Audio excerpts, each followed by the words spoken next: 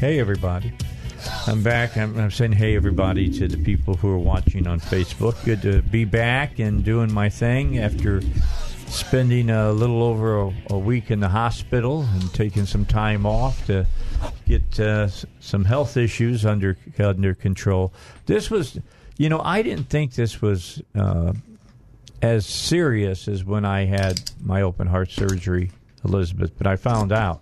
More. It was even more so. I found from my doc, I learned that I was pretty close to death. I had no idea whatsoever. And I felt great. If you got to die, that's the way to die. I'm just saying that you're feeling good. Pretty close call, Mr. Elswick. It was close. It was a lot closer than I did. My wife was saying, do you realize how close you were? And I said, I was feeling fine. And the doc was standing there, and she goes, you weren't fine. If you'd been 24 hours later, your organs would have started shutting down. And I was like, say what? And you're still giggling. So here I am. Bottom line, I'm back with you. I'm glad to be here. And we got a lot to talk about, to say the least. Elizabeth is here. She's probably been keeping up on things a little better than I have, to be honest, knowing her. So I'll just ask you, what's the big story right now, Elizabeth? Well, do you want to pick from sports or politics? Well, let's go politics. I could care less about sports. I mean, if you want to talk about Kaepernick or whatever, I don't want to talk about him. Do we have to? Yeah. Yeah, that's just... He's hardly worth talking about. Look, if he really wanted to play in the NFL... Come on, guy. He wouldn't be pulling this crap. And if anyone wanted to sign him over the past 3 years, they would have signed him. I agree with that as well. And if they wanted to sign him, we got to check their mental capacity. That's another thing. You got 8 teams that went over to that high school to see him work out, and then he wants to complain about it. And my answer to that is just shut your pie hole. Well, he showed up with a film crew. Right. Well, it was all a publicity stunt, Elizabeth. Yeah, he didn't want to play. And here I was. I said I didn't want to talk about football. Here I am talking about football. What can I Even I'm talking about Kaepernick. I will say this, that did I hear that Duke is number 1 now in college basketball? I wouldn't be surprised if they aren't. I saw that Kentucky fell to number 9. Yeah, because they lost to Evansville last week. Evansville's one of those teams you got to be very careful of. And then they got beat by a guy that was coaching Evansville, used to play for Kentucky when they won national championship. So that was kind of interesting. I was checking out the top 4 teams for the playoffs going into for the national championship, and I still don't understand it. But Arkansas wasn't in the top 4. But ASU is playing another bowl game this year, 9 years in a row. Yeah. Arkansas can't even win a game. Well, they can win a game. They won 2, but they can't win an SEC game.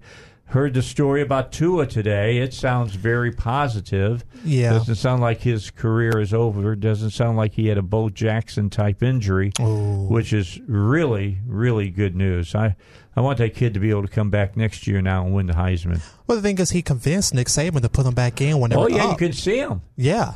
You can see him talking to Nick Saban about it. He gave in. I don't think Saban will ever give back in again. No. I don't think he'll ever do that again and let some other player go ahead and finish up that 2-minute warning type thing that they were running at the end of the game. What's so weird about it, you watch that tackle, Tua, it doesn't look that big. Well, see, I haven't even seen the play yet. Oh, you didn't see the play? No, I just heard about the news and everything. Yeah, it was two Mississippi players tackled him, but it did not look, that horrible. serious. Right. and when they rolled off of him, you could see he was hurt. He had a bloody nose. You could see that. And then you saw when they tried to help him up, he was just trying to get up and couldn't put any weight on his leg. So we'll have to see how it all goes. The orthodontic people said he did good. Orthodontic, and I'm looking at it right now. Orthopedic people. They're not working on his mouth. They were working on his hip. All right, but I did get worried when I heard that he had that break in the posterior as well. That sounded a lot like Bo Derek. And but when Bo Derek got hurt, it looked bad when he got hurt. I mean, when he went down, the way his leg twisted and everything, it looked nasty. But this didn't look that way. But it's just good news on Tua. Yeah, when you think of injuries, I think of Kevin Ware from about 5 years ago for Louisville when he hurt against Duke in the NCAA tournament. When he slipped and he was on the sideline. When he slipped on that, I guess it was water on the on the court or whatever. When he slipped and broke his leg like that, it was nasty.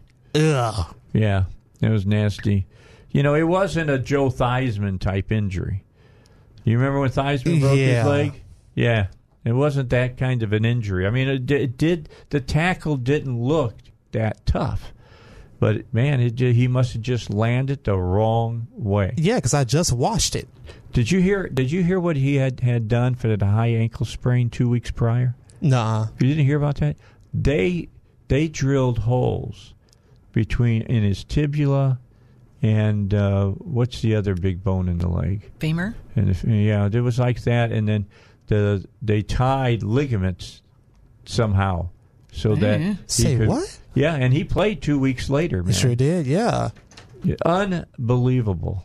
So anyway, it's pretty amazing what they can do in football now and fixing you up and everything. Just so you know, Tua's going to come back next year. They said he will recover 100%. That's the word. I'm surprised he won't just go to the NFL because he's a junior. He may not want to.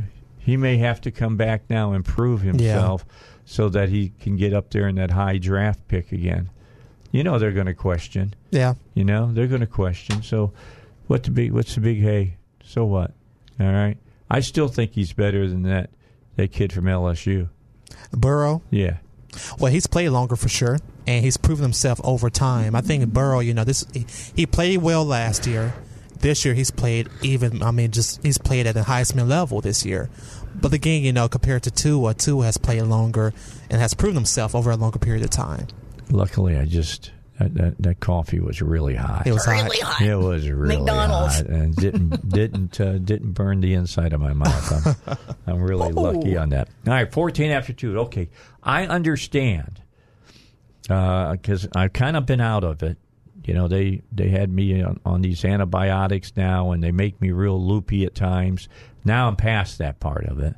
Now I feel a lot better. And just so you'll know, Elizabeth, I am not contagious. I'm not. I was just talking to my doc today because my wife wouldn't believe what I was telling her about MRSA, and that's what I have in my bloodstream right now. That's MRSA, folks. That's that really nasty blood infection. Disease. Yeah. So anyway, they're treating me. That's what this is. All right. For everybody who's watching on Facebook, I've got a line, and it's pumping in, and the $6 million man here, got the bionic guy, and then they got this thing that's called a wound vac, and that's what this is. And it's hooked to another machine down at my right foot. Now, from what the doc said today, Doc Driscoll, may I say, I cannot say enough good things about her. Your wound doctor? Yes, she is. I've had her on my show in the past. I'm going to have her back on here in the future. She's an amazing woman. She's an amazing doctor. And she looked at the wound today, and they had been able to take a Q-tip. I don't want to freak you out here. But they were able to take a Q-tip and put it into a hole in the bottom of my foot, on the ball of my foot, about 2.5 inches deep. Oh, Dave. All right. And, of course, when the doctor did his surgery, they cut a lot of that out. So a lot of that's already healed back up now. And it's because of this wound vac thing. It sucks up all the bad stuff and gets it out of your Keeps wound. it from staying in your system. Yeah. It's pretty cool. Hopefully in about 2 more weeks I'll be walking around without that thing on my foot. That would be a nice thing. This is all from walking barefoot on your deck. Yeah, that's what happened. It's going back to September 1. Blows my mind. Yeah, I burned my bottom of my foot, and to this day I don't understand how I did it, because I ran across the deck. It's not like I just moseyed across. Well, I'm going to fuss just a little bit. Yeah. You go barefoot a lot? No. So your feet are tender anyway. You're diabetic. Your feet are tender. Yeah. You didn't have any business walking out on that deck, So what's going to happen is that I will never again walk without my shoes on. Thank you. On my deck. Thank you. That's just the way it will be. That's the way to fix that. Flip-flops, that's okay? Exactly. Flip-flops, I won't even be sandals flip-flops. or something. I hate. They'll be my Nikes. I'll say anything. Yeah, I'll be putting my Nikes on. You can wear clogs. And do my thing. Yeah. anything that will protect my feet. Let me just say to my friends out there who have type 2 diabetes or type 1 diabetes, don't screw around with a mess, a sore on your foot. We worked under a doctor's supervision trying to get it healed, and it just wasn't healing. And I went and saw Dr. Driscoll. They started me on antibiotics. They made me sick. And so she took me off of them on a Saturday. I was back to see her Monday, and the site had just exploded. And it was all infected. And that's when the doc looked at me and says, "You're going into hospital right now." So the MRSA was there, and the antibiotics were holding it down. And I looked at her and I said, "What do you mean I'm going? I feel fine." She says, "You won't in 2 days."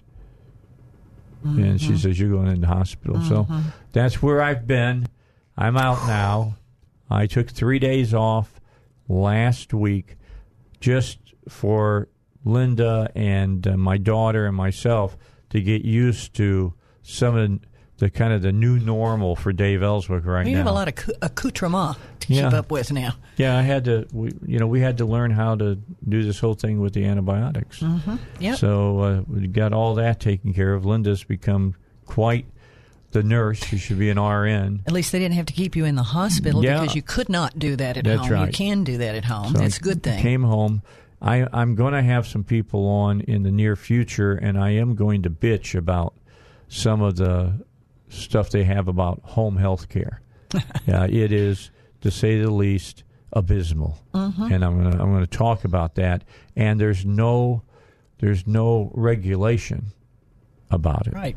And that needs to change. And there was a lot of commotion surrounding home health care, as I recall, in the last year or so here in Arkansas. Yeah, there's some of this got to change. And so it's a situation. Dr. Terry Yamauchi is coming on, and some other people, the real big guns are coming on, and we're going to kind of just lay it out for you to hear.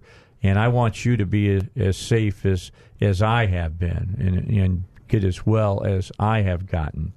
Just know this, that if you're a diabetic, you have any problem with your feet, go see your family physician, number one.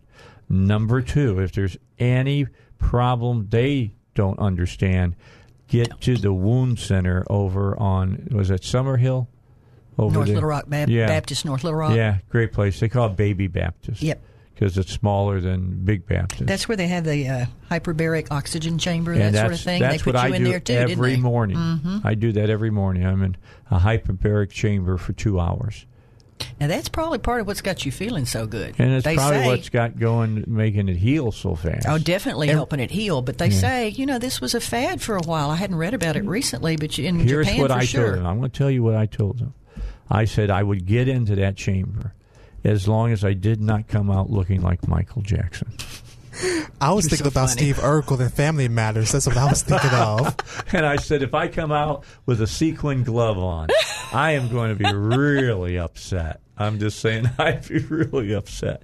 Well, that's part of why you're feeling so good, though. I mean, in Japan, do you remember they used to have, and I guess they still do, oxygen bars where you go in, kind of hook up, and you kind of breathe oxygen because it's supposed to make you feel good? I dive every morning for an hour and a half to 45 feet down. That's what I do. Oh, is that how it works? Is it handled like when they have to like if step you're you out? Bends, yeah. Like to step That's you out? why they built that. You know, I didn't really realize that's what it was. Built it. That's what David tells me. It's the same thing they do there. when you. Is that the same thing when you have the bins that they put you in? Yes. Oh, I didn't realize it was the same thing. I felt like I was in the middle of a sci-fi movie. There you go. I got to tell you, it really was like that. It's really amazing. Got to put a special helmet on or something? No helmets. You just lie there. That's all you do. Yeah, but it's a special chamber. And you're like really, really bored unless you do like David. Well, you can't take a book in it or anything like that. I watch movies. I was going to say, I bring a movie from home and they play it, and I watch it through the chamber. And they've got, I watched Dirty Harry today. Yeah, because I don't want anything. I haven't watched Dirty Harry in a while. Last week I watched Civil War, first Civil War movie, and the Avengers, with the Captain America. Not too many movies you haven't seen. So. No, well, these are from my personal collection, and you're going to love what I watched. On the first day I had to do the chamber, Zach, I watched Tombstone. That's one of my all-time favorite movies. Well, Johnny, you look like death just walked over your grave. I love that movie. I really, really like that. I'm your Huckleberry. Val Kilmer was awesome in that movie. I mean, he was frickin' awesome. I mean, Kurt Russell was really good, and Sam Elliott was good, and Bill Paxton was good, and Michael Biehn was good, but I'm just telling you, Kilmer was a killer in that movie in more ways than one. But he was really, really good in that motion picture. All right, let's get a break. 23 after. There is a big local story going on, I understand. Is that right? I think it's a big story. Well, I agree with you. I think it is. It was on the front page of the Democrat Gazette yesterday. Just some of the stuff that I'm hearing a little bit of. I think it's a big story. We'll talk about it when we come back. It's Dave Elswick. Yes, I'm back in the saddle again. Elizabeth is here as well. It's great to see her. She's got a big smile on her face. It's good to see her. Well, we tried it last week. Yeah. We told everybody he's back, but it didn't work. I was standing in the hall. I know you were right outside the door. I was ready to go. And that's when I had the problem with the wound vac, and they said, Mr. Elswick, you must get in here now. Mechanical malfunction. That's right, because this could reinfect your we just got it cleaned up. I'm not going to do that again. One time was enough. All right, Zach, take us to a break, then we'll come back and we'll do more.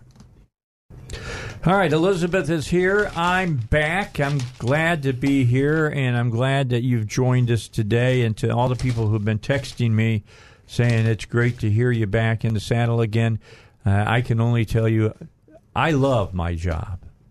Elizabeth can tell you this. I love my job, and it is a good thing to be sitting here today and doing the show. All right, so what is this story locally that was a big story on the front page of the paper yesterday? Well, it's the backstory behind Josh Mahoney, the former opponent of Senator Tom Cotton for the next election cycle. Okay. Apparently, the Republican Party had done some opposition research on this fella, and there's a lot of stuff there. And I guess somehow Mr. Mahoney got wind of it, and he pulled out after the filing period was over last week. You knew that. He cited health concerns, family health concerns. Okay. He did not tell the Democrat Party before he sent his letter to the Secretary of State to pull out of the race. Was this guy like a state chairman at one point? I don't think he was a state chairman. He ran against Steve Womack in the last... Oh, it's that guy. That guy. The guy that never has a chance. Well, he certainly doesn't have a chance now. He's kind of buried himself, even if he didn't have all these problems facing him. Right. And if only because he did not tell the Democrat Party he was going to pull out before he did so. Of course, the Democrats are spinning in circles trying to figure out a way to change the law and try to get a candidate back into that race. Tom Cotton has $4.2 million in his war chest.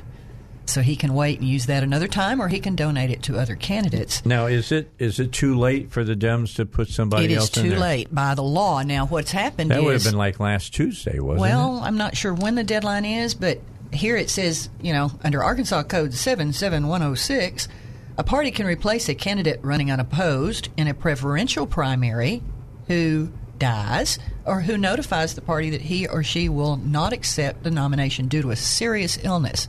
So the Republicans are saying, if he shows up and wants to talk about illness, we're going to be going to court. We want to hear from something other than a doctor's note. All right, keep that in your mind. We'll come back with more after the news.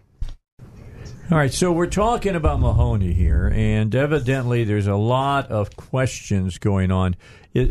Now, I think you mentioned to me during a previous break, Elizabeth, that the state GOP is not going to pursue criminal charges?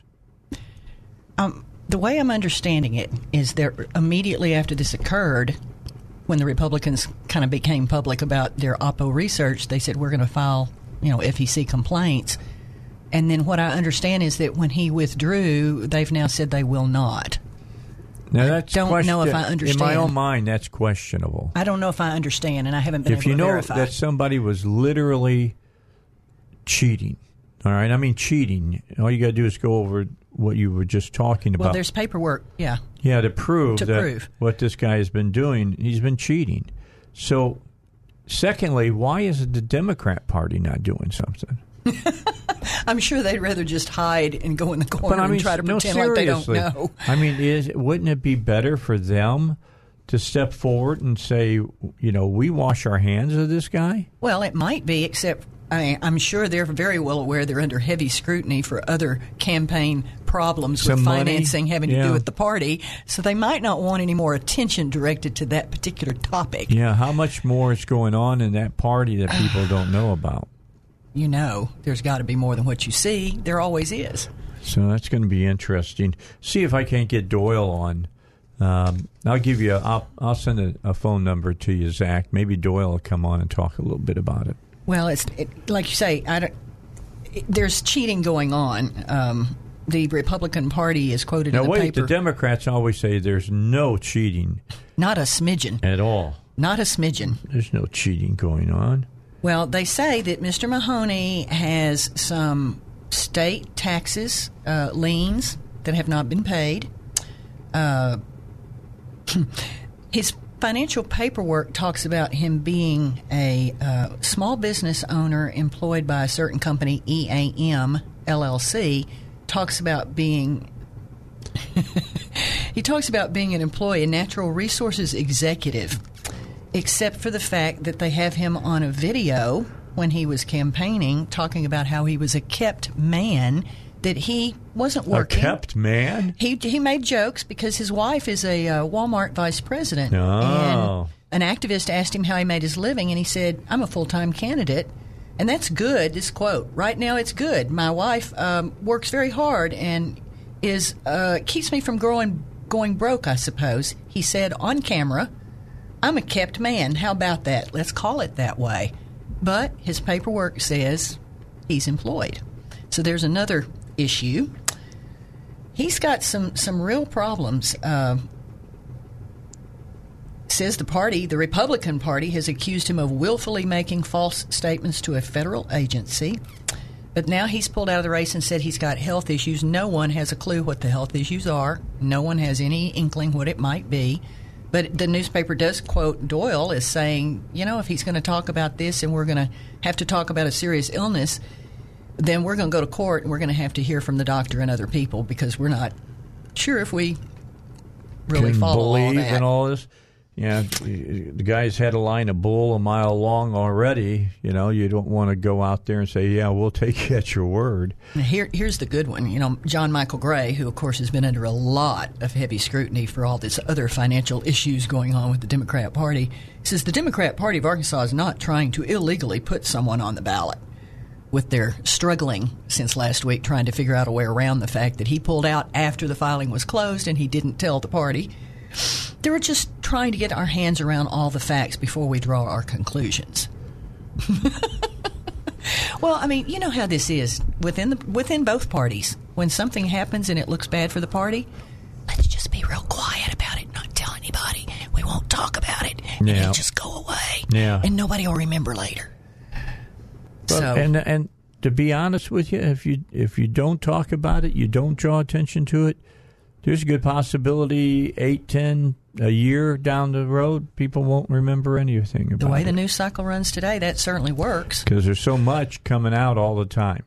All right, we're sitting at about 20 minutes till 3 o'clock. And Elizabeth, there's a story that is out right now, and I don't even know why this is a story or why people would try to make this into a story, but they're doing it anyway.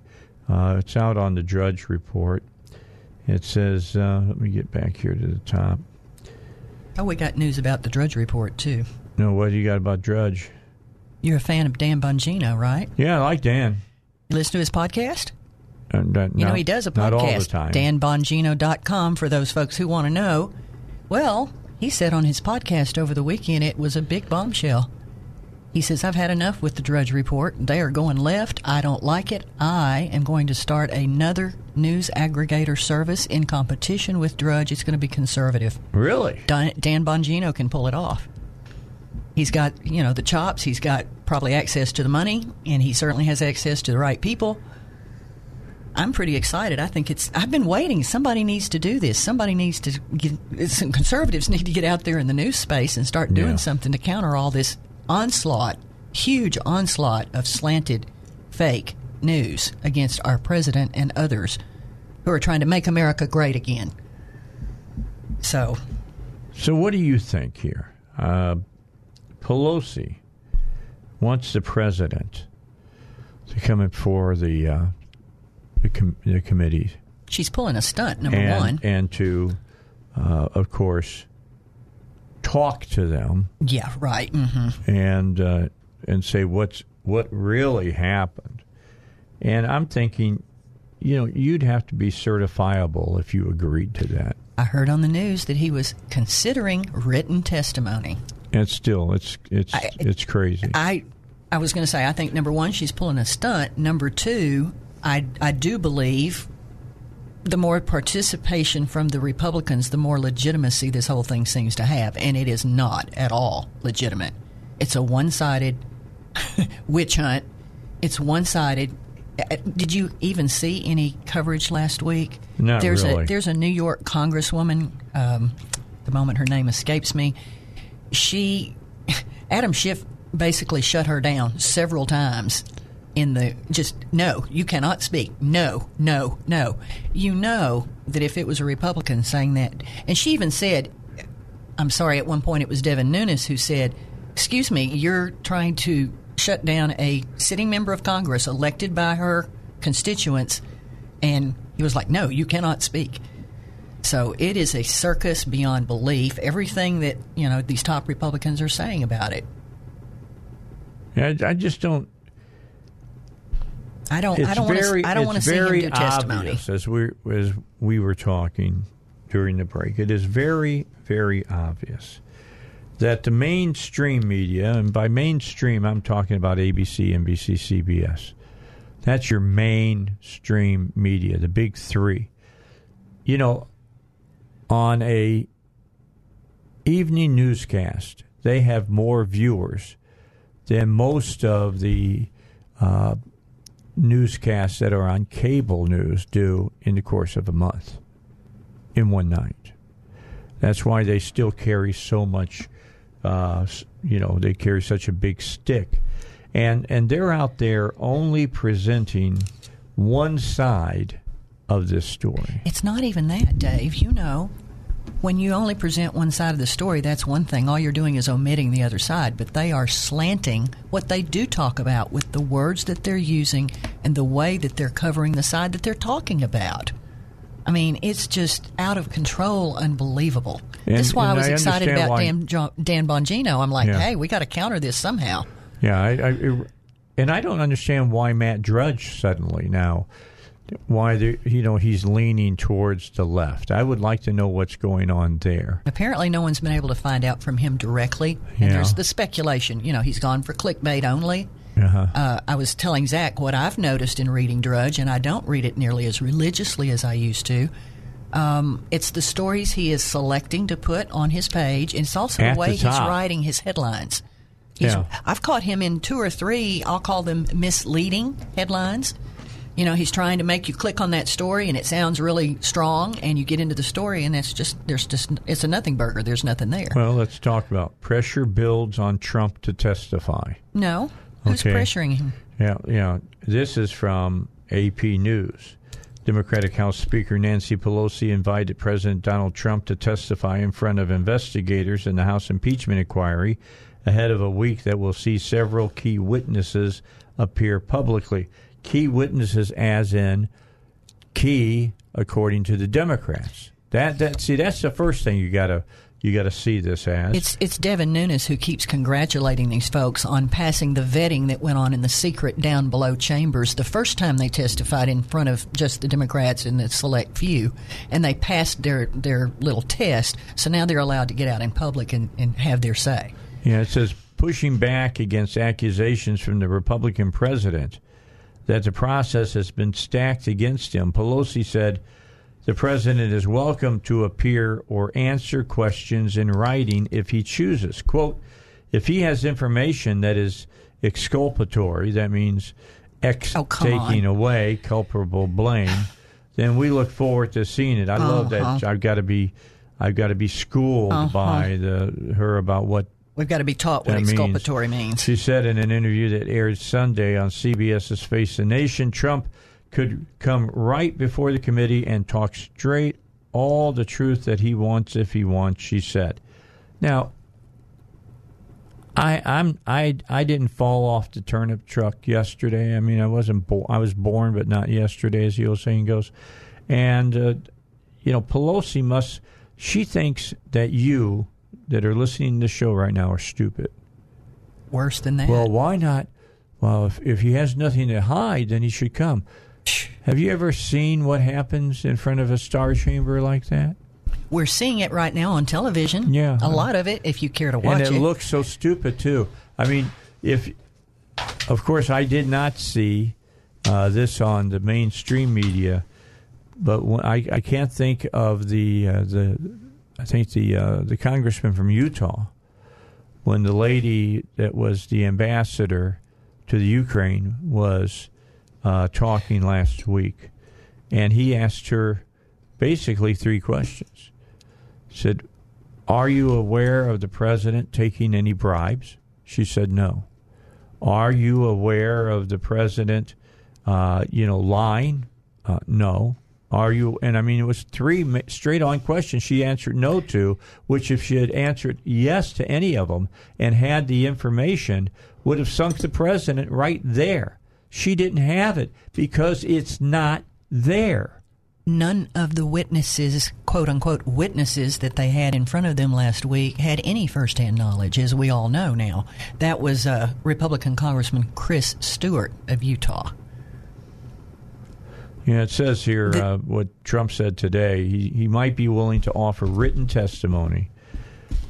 Quote, she also said I could do it in writing even though I did nothing wrong. Don't like giving credibility to this no due process hoax. I like the idea and will, in order to get Congress focused again, strongly consider it. Senate Democratic leader Little Chucky Schumer said Trump should come to the committee and testify under oath, and he should allow all those around him to come to the committee and testify under oath. He said the White House's insistence on blocking witnesses from cooperating begs the question, quote, what is he hiding? Now, maybe he's not hiding anything. Maybe we all know you guys are going to twist it and make it look like something that it is not. Well, and you have people like John Bolton, who is no longer an employee of, our government, who is not choosing to respond, but it is not because Trump told him not to. No. He said, I'm not going to participate in this game. It. It's a joke, he said. Yeah, I'm not going to play this game. And it is. It's a joke. It is more than a joke. It's going to be very serious. Yeah, and here's what's going to happen. I'm going to make a prediction for you. If they go through with this impeachment, which I expect that they will, they will, which they will lose in the Senate, which I know they will lose hugely. But here's the key, all right? Within another 8 to 12 years, there'll be another impeachment, just like what we're seeing right now, trying to throw a wrench into some president's way of doing what they want to do. Time. It'll be a Democrat the next time. Yep. This is turning into something very, very serious constitutionally. This is hacking away at the pillars of the founders' plan for our nation. Of course, a lot of you operate. millennials don't really give a crap because you don't even understand the Constitution in the first place. They haven't been taught. You know? I mean, I'm sorry if I sound harsh to you, but it's a truth. It's a God-honest truth. I mean, all I got to do is look at how many of you are behind Bernie and behind Elizabeth. That tells me a lot, a whole lot. All right, let's take a break. We're looking at about 10 minutes till to the top of the hour. Let's get a break in. Final break for this hour. We got more to talk about this. I mean, seriously, if you are spending any time watching this, listening to this, paying attention to this, you know what a farce it really is. Dave Elswick Show, a quick break, and then more with Elizabeth here on 101.1 FM, The Answer. All right, back for the last final segments here of this hour. Next hour, Elizabeth and I are going to talk about some questions that run through our minds from time to time, and how everybody thinks that our electoral process, our ability when people go to the polls is protected so well. And I'm just telling you, there's some things that have happened in just the last few weeks that make me question all of that. There's a lot to be talked about.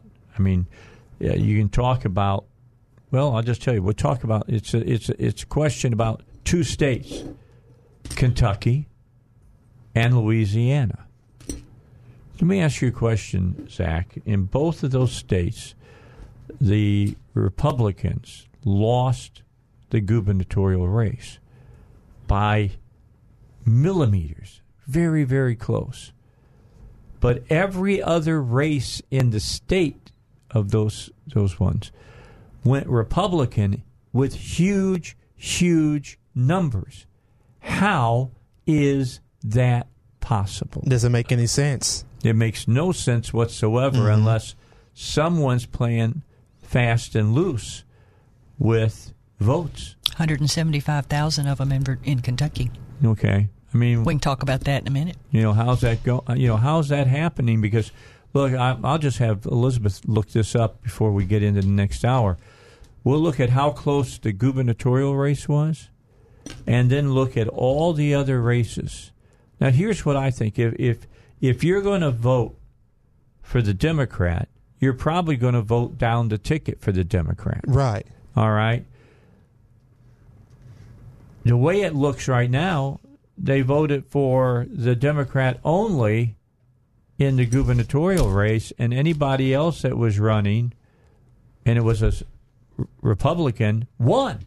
And not won by small margins, but by large margins. And by large margins, I'm thinking 7% or bigger. That's a lot of votes. So basically, you got the entire coaching staff except for the head coach. Yeah.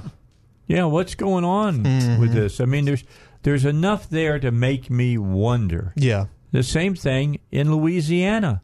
The exact same thing happened there. And if I'm not mistaken, it was Kentucky, and they were able to actually get a supermajority. Republicans gained a supermajority in that state legislature.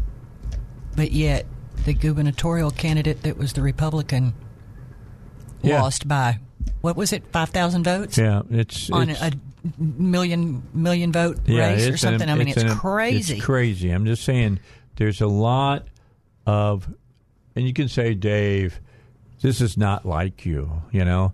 Well, yeah, it's not like me because I've not seen anything like it in the past. You know, one state maybe. All right? But 2 states in a row, I don't buy it. It may not be like you, but it is like me, in that I am a conspiracist, and I do believe there's really massive and you know voter me well fraud. enough that I'm not a huge No, but I believe conspiracist. there is massive voter fraud, and I believe it was in New York. I can't find it at the moment. There was a woman up there that was charged. She was an election official, and she was taking absentee ballots and just changing them, turning them in, changing them, turning it in. She did it multiple times. And that's only one incident. There's been numerous Yeah, what ones. happens to these people? Apparently not much. There's serious repercussions for voter fraud if they want to pursue it. Unless you're a Democrat who's doing it. And so that's not been the case as well. All right, we've got 2 minutes to get to the top of the hour. Let's do that. We're going to come back and talk more about this. 823-0965 is the number here for the Dave Elswick Show. Good to be back in the saddle again. Good to get another hour in. Like sitting here and talking to you, pontificating a little bit. You missed it. Thinking about what's going on, talking about what's going on. Elizabeth will be back. Robert Steinbach will come back and join us sometime later in the 3 o'clock hour. You can know that he's on his way, and we'd like you to be part of the show today as well. 823-0965. Let's talk seriously about some of the stuff. Some of the stuff just doesn't set well. I'd like with to know me. how many people are actually really watching all this coverage and who's really interested and who's just kind of... I've gotten where I'm just like, yeah, okay. Meh. Well, I know who's watching the Meh. coverage. It's basically people watching Fox. It's been all over last Oh, week they've on been- Monday or they've Tuesday. been I tried blowing to it. turn it off, and I couldn't turn it off No, no I'm matter just where saying, I put that TV. Fox, as far as viewership, is blowing everybody out of the water. So that should tell you something. That's true. right Their there. ratings have gone up. You keep that in mind. All right, break. News is coming up. Got 5 minutes of news to bring you up to date on what's going on. All of that and more, and then another hour of the Dave Elswick Show.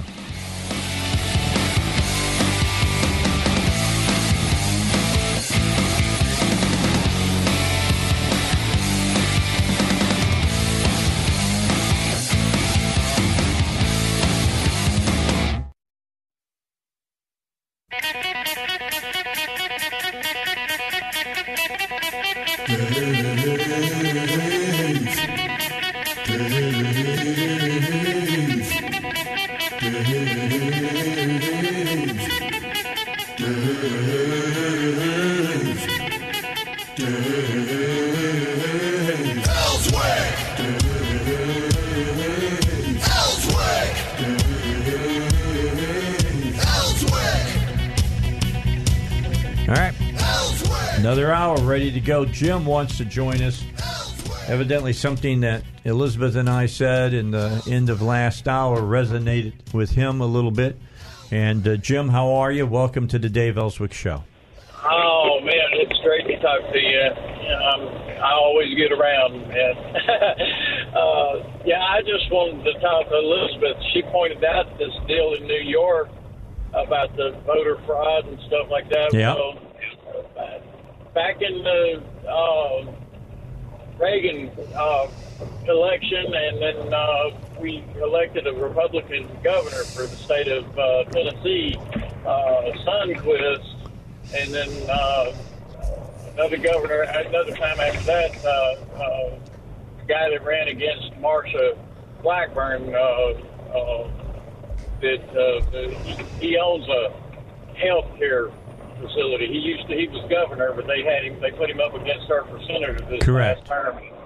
But during that time, back in those days, they had two areas in North Memphis, right there off of Chelsea Avenue and a good chunk of Jackson Avenue. The precincts during the primaries were hitting well within 100,000 votes and persons casting votes.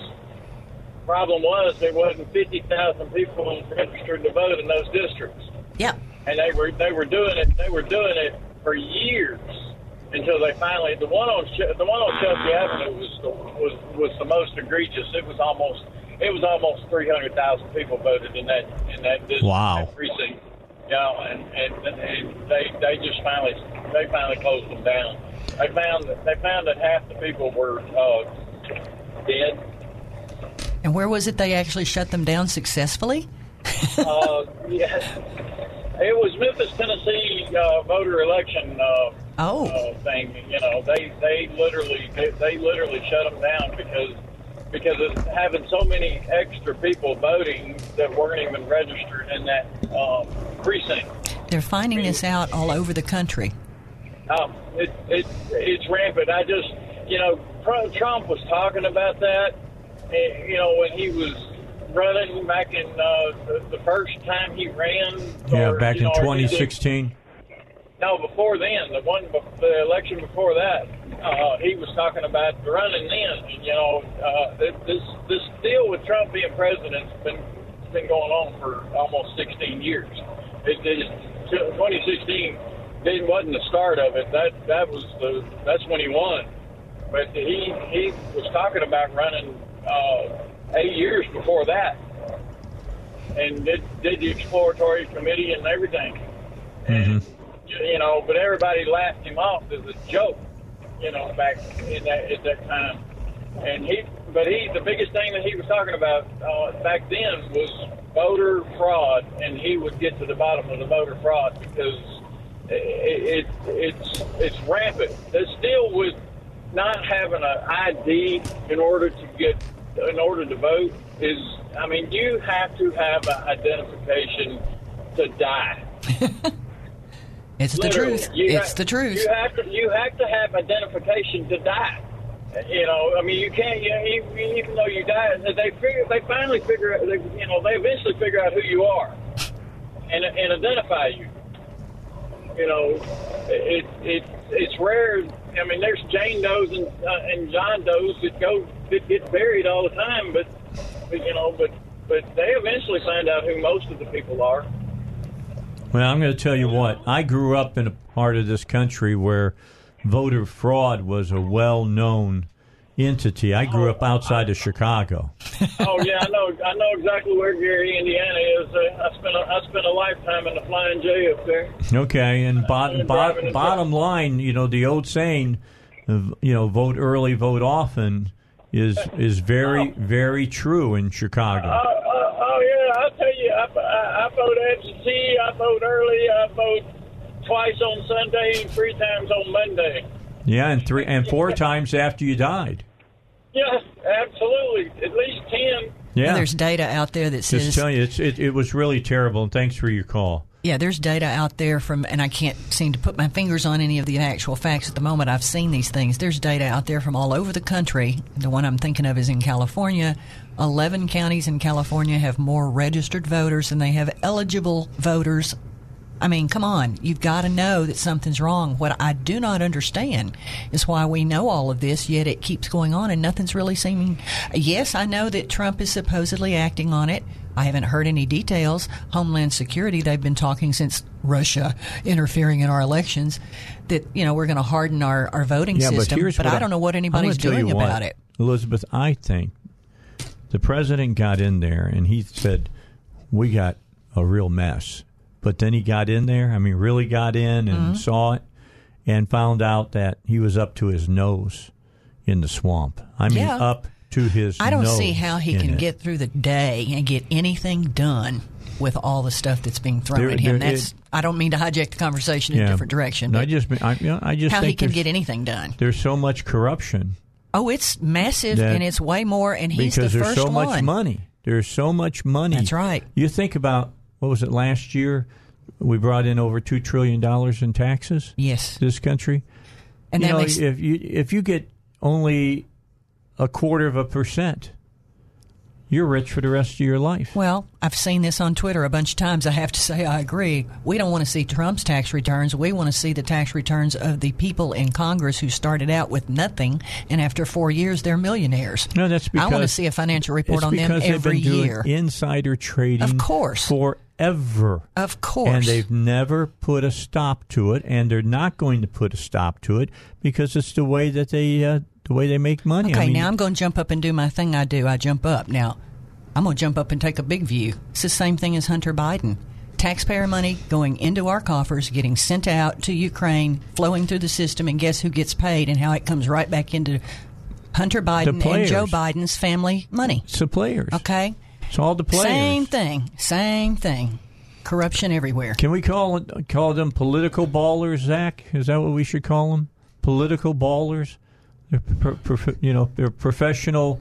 They're professional to the extent like that they know how to milk the cow their direction all the time. The Harlem Globetrotters. There you go. That's the basketball. I'm looking at Zach. Zach's just shaking his head. Yes. You might as well. Yes. I mean, that's it. It's the bottom line. And let me go to prove my point. Okay, I asked Elizabeth to look up some information during the break. She's so good at this. I am so lucky to have Elizabeth on my team. I really, really, really, really am. And by the way, we're going to go to CPAC come in February. If you're an advertiser, you want to be part of that trip, all you have to do is to call Lynn Dyer here at the station, or you can call 823-0965, get a hold of me at Dave at Salem LR and say you're interested. You'll find that it's a very reasonable way of getting involved and getting some really great coverage and people hearing your name of your company. But we're going to go to CPAC. That's the end of February.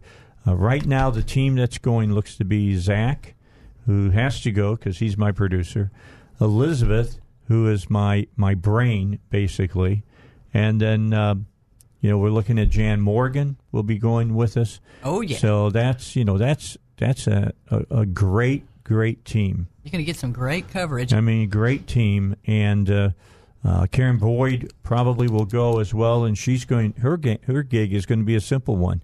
She's going to have to go listen to all the speeches, and then come back on the air and talk about what was said. So that's not an easy job. Like she's not wanting to do that because all she'd have to see is the president, the vice president, and all the rest of it. I'm going to help her with the president. Yeah, they'll all be there. So I didn't get to go last year, but I was bound and determined, this being an election year, that we would be there because everybody who's anybody will be at CPAC coming up in February. So here's the question: late February. Where do you think we're going to be with this impeachment circus by then? It'll be over. It'll be over to the Senate, and if McConnell is any good at all, that trial will not last but a moment. I'm wondering if it'll be over by then. It'll be a blink. I will give a call. Let me see if I can't call our senior senator from Arkansas, Senator Bozeman. He knows Senator McConnell well. We'll see if we can't get McConnell on the show. Ooh. See if he won't come and talk to us. Because, I mean, my question is, like Lindsey Graham, what he says.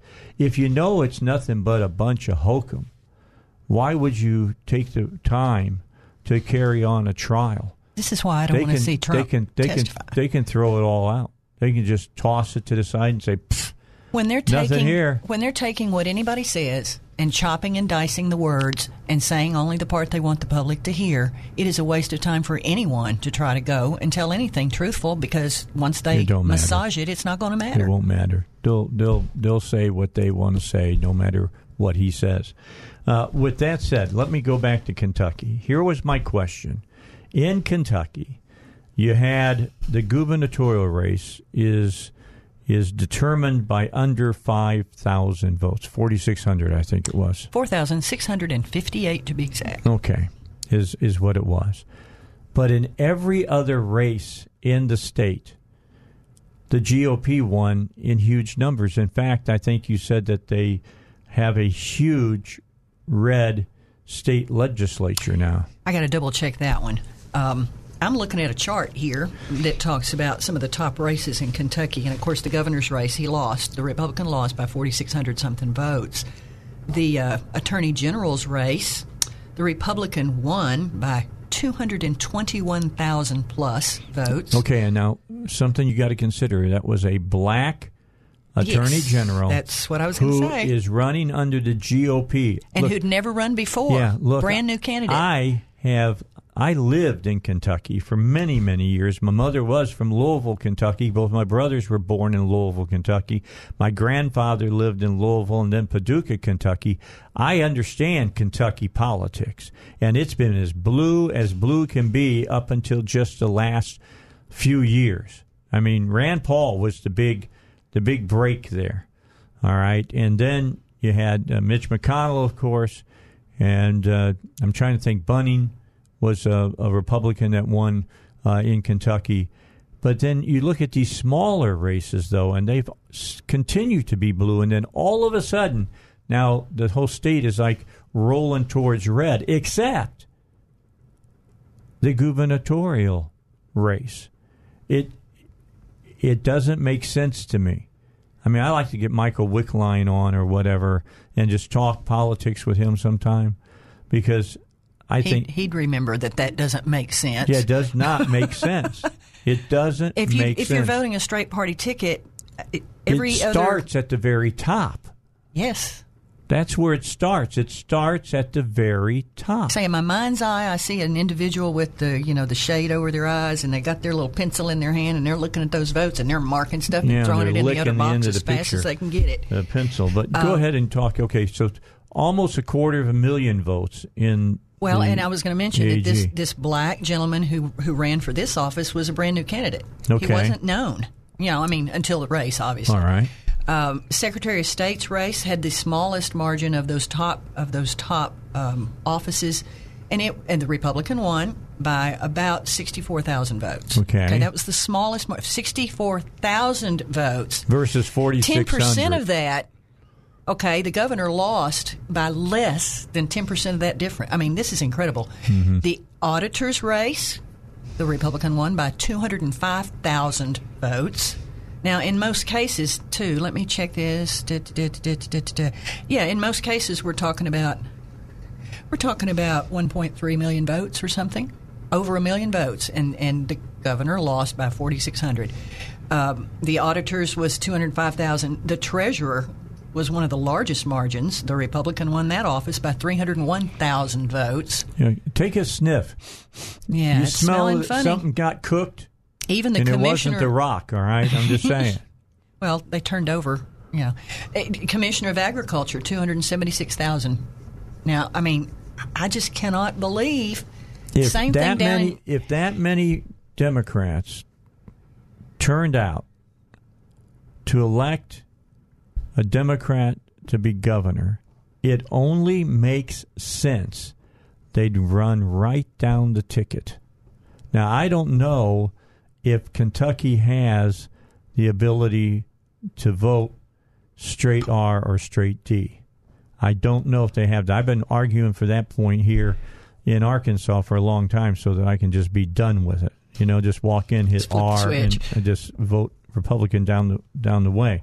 A lot of people don't like that. I personally do. Indiana has that.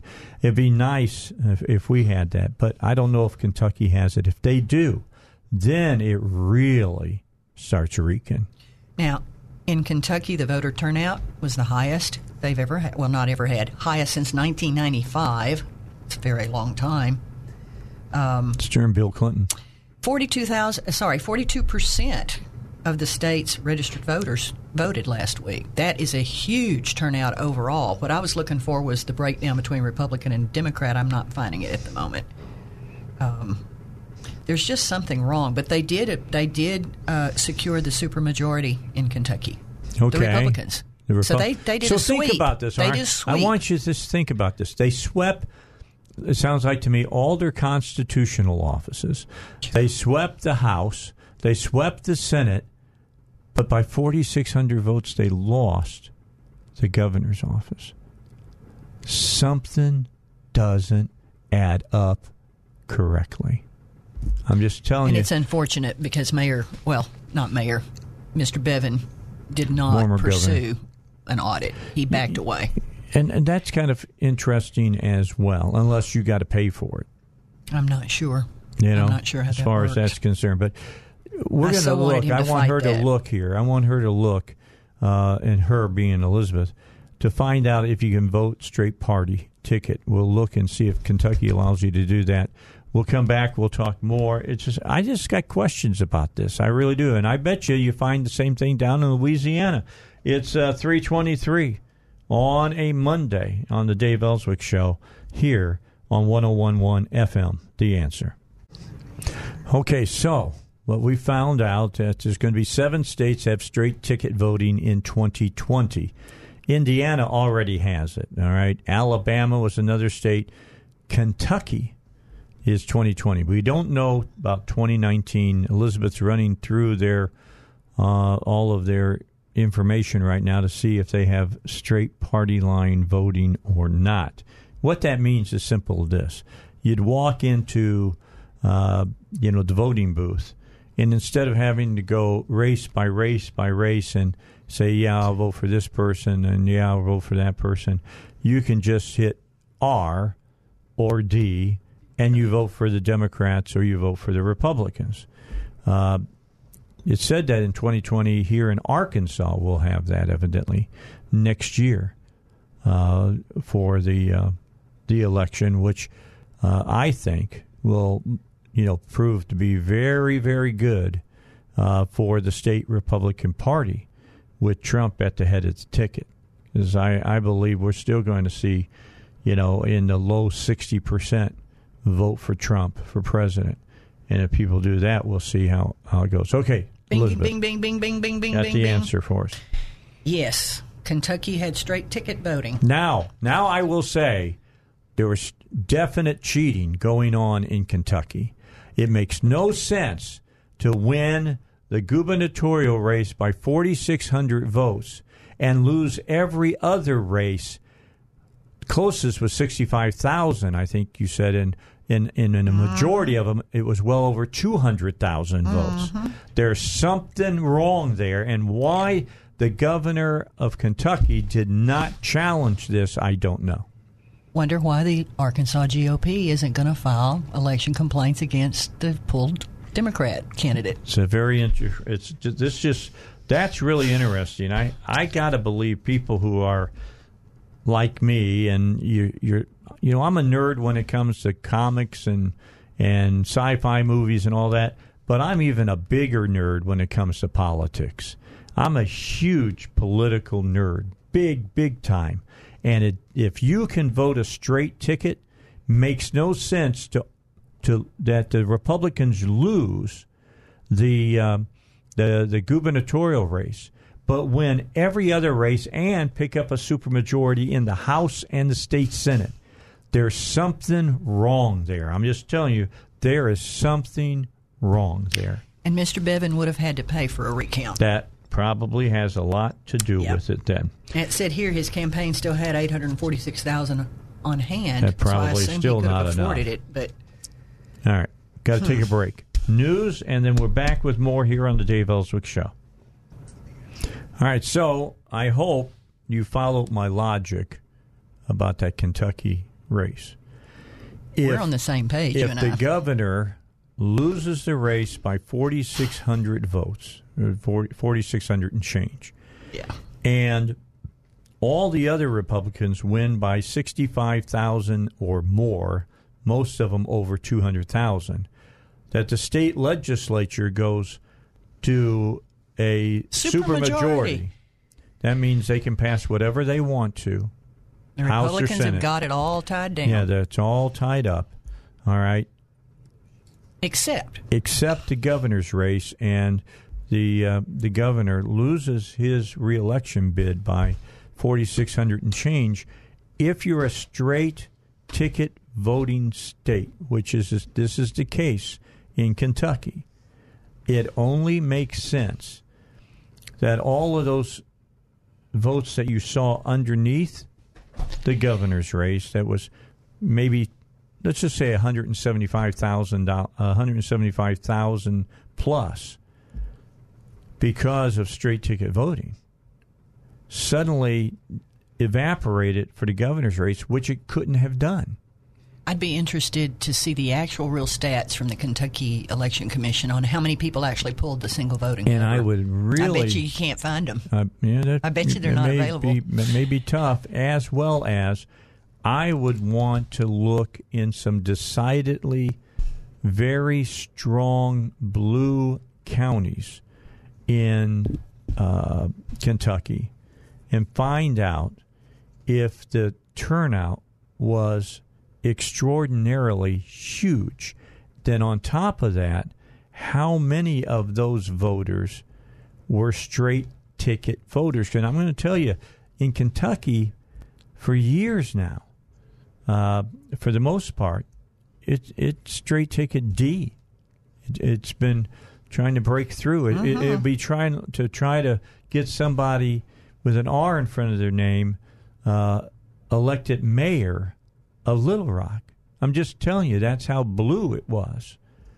It's crazily blue. So there's a lot. As far as I'm concerned, that should be enough to solicit the feds to get involved and start looking at it. Here's an interesting thing. Again, historical, but it says, I just lost it again. Hang on.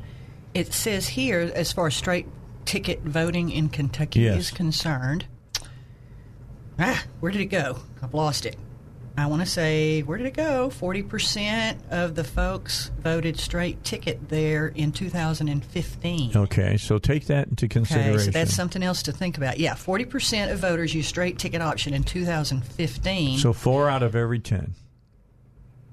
You know that, people who vote often. So they voted again in 2019, a lot of those voters. And if they voted straight ticket in 15, again, it's smelling worse and worse. Yeah, it does. And that needs to be some newspaper, the Courier-Journal or somebody, the Lexington Herald or whatnot, need to take a very, very close look at this. Here's the thing. If we cannot count on the vote, on the people's vote, same thing with our president right now with impeachment. Half the country voted for this person, and the Democrats have decided they don't like him, so they're going to remove him and invalidate your vote. And we're going to talk about that in just a second. We've got to know that our voting system is, has integrity, that we can count on it. This is where it starts and it ends. Governor Huckabee said, we become a banana republic. Exactly. This is where it starts and ends. And I have a friend who was very into and stayed on top of this topic in Arkansas with the voting machines. And, of course, now we're at the point where almost all our counties have more current, I won't say new, but more current voting machines. And her point is, this is where it starts and ends.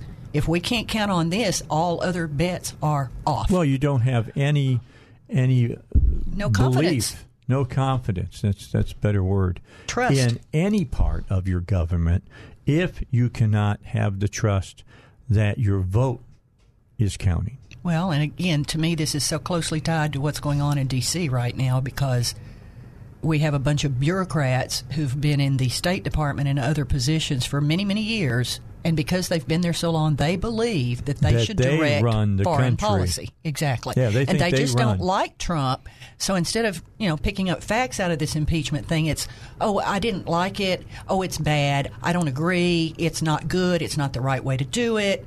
I'm sorry. None of that is impeachable at all. It's just you didn't like it. Well, guess what? I didn't like the last 8 years that we were under a Democrat president.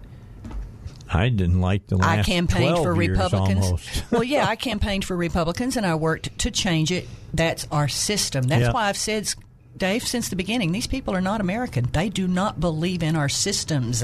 They don't want a bipartisan government, okay? They want it all their way. And they're going to have their way if we don't fight them back, and we better start fighting.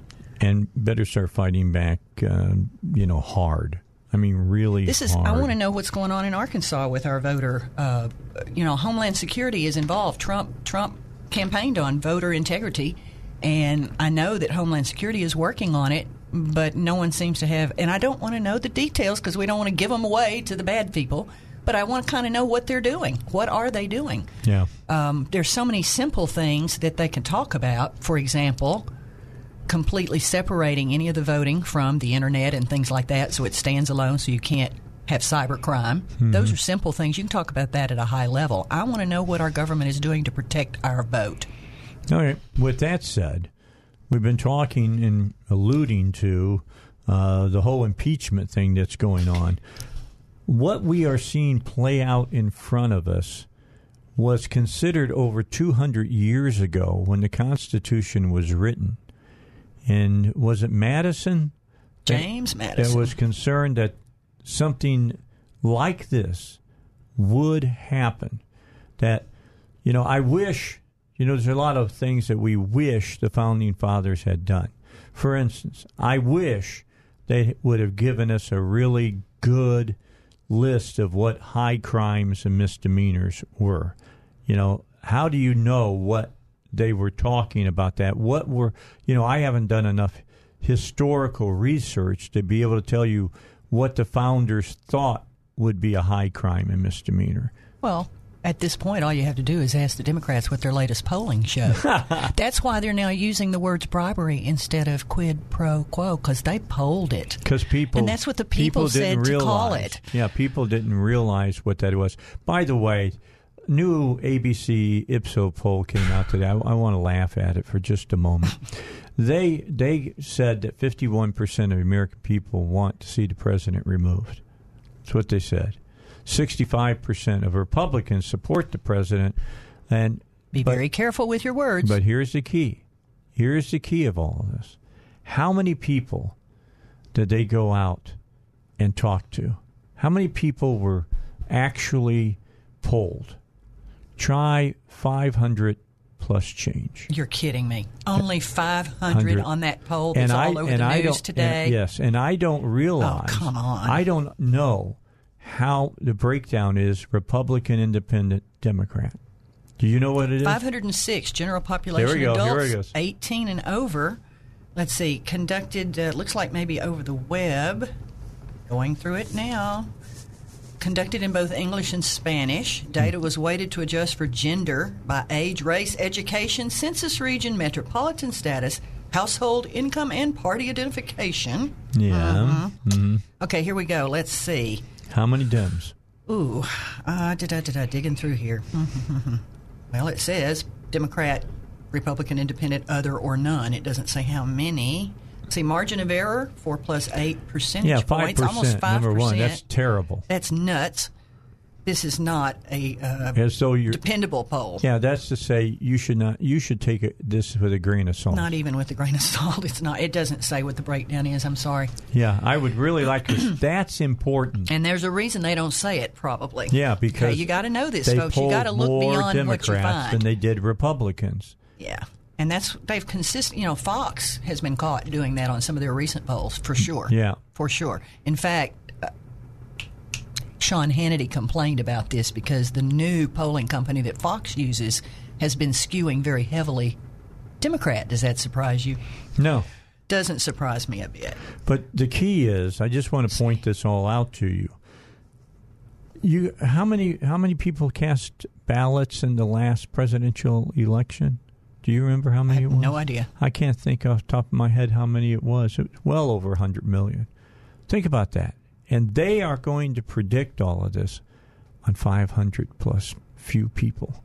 Well, they're not really predicting. They're getting they're grabbing that headline and getting it out in the news cycle. Yeah, to click. Okay, to click along with what they're showing you on TV. But the bottom line is, don't listen to them. That's the thing. I don't listen to any of this kind of crap. Well, and not only that, but when you, like for the I just reasons did, I when just you look, pointed out, by the way. Yeah, and when you look something up, start to think about what you're not finding and what you're not seeing and why. Oh, by the way, let me say one other thing. Nate Silver's full of crap. All right? He's a good example of it as well. I don't buy... He's been wrong more than he's been right, and everybody treats him like he's God. But they only talk about the times that he's right because the news is skewed. I'm just saying. They make him like he's, the end-all, the be-all, and he's not even part of the end. All I have to think about is all the polling we saw in 2016. It was terrible. It was terrible. And she's going to win by terrible. 95%. Yeah, right. I'm sorry. I don't believe in polling. And then as the night went on, they're going, wow, I don't know what's happening here. I mean, it's the truth. They were just stunned by what occurred right in front of their eyes. They couldn't figure it out. Don't expect me to read that. I cannot read it. Can't see that. I can't see that. So you give me the information. 136,452,150 cast ballots. 136 million. And they're going to predict the whole thing about the impeachment on 500 plus people. Well, here's a tip about polling.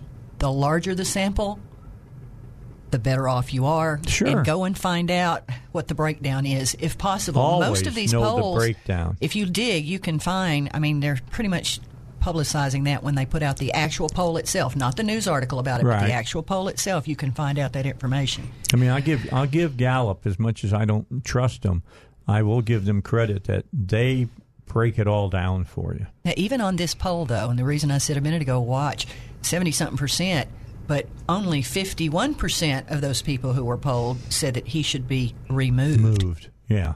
Okay. Yes, what he did was wrong. I happen to think it's a little funny. It's a little weird. Not for the same reasons they think it's weird. I don't think it was But weird I don't at think all. there's anything wrong with our president talking to another world leader about things they have in Corruption. common. And what, of course, I just read this today. I was unaware that there's a big movement to, on one side, prevent Trump from being upset about Ukraine because we believe that he's being fed a line of bull about Ukraine getting involved in our elections.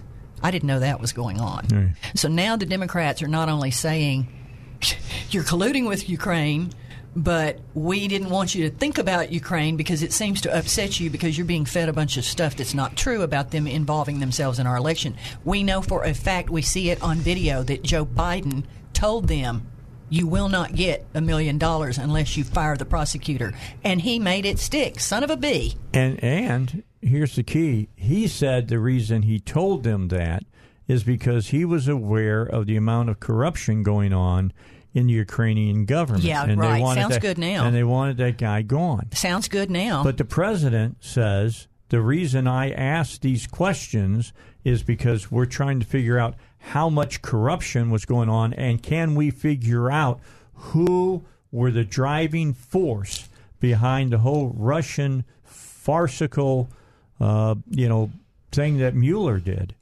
Well, and when Zelensky... And everybody says, oh, well, no, you can't be serious about that. That's what it was all about. Again, that's coming from the other side. Anything you say or do, they're going to make fun of. But when Zelensky ran, he was known as a comedian in that country. Yeah. And I remember reading when he first ran, because I thought, oh, how odd. And he ran on anti-corruption. He ran on anti-corruption. What did Trump run on? Anti-corruption. Why would these two world leaders not have a conversation about the same thing that they have in common that they both say they're fighting against? It makes no sense. And if you've been paying much attention Nonsense. at all, there's all kinds of stories out there now that are starting to leak out. Yes. That a lot of the swamp people, for better terminology, questioned what the vice president was doing in the Ukraine with Hunter Biden. And now we get back to Ms. Yovanovitch. And now I'm wondering if this is not the Democratic Party trying to get rid of Joe Biden. They're trying to get rid of Joe Biden. He's the part of the party, the Democrat Party that's running that party, is so far left, they cannot tolerate a moderate. They cannot tolerate a moderate, and they're the ones in control. All right. We're going to get our break in now. We've got to get a final break in. Of course, Elizabeth will be with us as we move into the next hour. Robert Steinbach, legal professor from UALR, Bowen School of Law. His opinions are his and his alone. I'll do that now before he even steps foot into the studio. Will be joining us as well as we continue here. I'm back, the Dave Elswick Show. All right, let's finish up this hour. We've got about 5.5, 6 minutes here to talk. And we've covered a lot of territory today. And I think something that sets this show apart from a lot of other shows is that if we ask a question that sounds conspiratorial, there is a serious reason that we ask it. And I think I can go back when we're talking about the Kentucky election by looking at the figures and looking at a straight ticket voting state where 40% over the last few years have voted straight ticket, that you should never have undercard politicians for another, for better, in this case, Republicans, winning their races by 100,000 plus votes while the governor loses at 4,600. And here's another reason I'm suspicious. It's always these races that are being publicized as being a harbinger of what's going to happen in 2020. Yeah. Watch. I'm And those are the ones here's that are what I'm coming going out to tell you so is going to close. happen in 2020. Trump's going to get reelected. I think the Democrats think that they see some of these polling numbers of 500 and certain people, and they think that there's some validity to them. They think that they're on the right, highway. Until they to do beat another them. poll. Yeah, but you got to wait until you got the real election getting underway. The real election has not started. Well, and the other thing I'll say now, if you're out there and you're a Republican voter, you need to go vote. You've got to go vote, and you've got to take your friends and neighbors with you. Because let me tell you something, the Democrats are not taking it at home. They're not sitting home. They don't they're care. energized. They're going to come out, and they're energized beyond belief. We'll see what happens when it all comes down to push comes to shove. But I believe that the president will be reelected overwhelmingly. Boy, I hope you're right. I'd like to slap him like a cat slaps, bam, slap him down. You've heard me say this now for several months now, Elizabeth. I have not backed off of it, and I won't back off of it. The president will be reelected. Barring something, quote, damning coming out. And I don't believe there's anything damning coming because I don't think anything he did was damning. I think if there were, we would have known about it a long time I ago. agree. With They'd all the want stuff him that's out gone of there on by now. Every single Democrat in the country's looking for it. We would have had it by now. I would think so. I would have had it I would by think now. so. But I will say to you who are tuning in today, you need to watch on the internet, on your favorite news sites, whether it's Fox or CNN or maybe it's MSNBC. Breitbart or whoever it might be. I said news site that might have have information.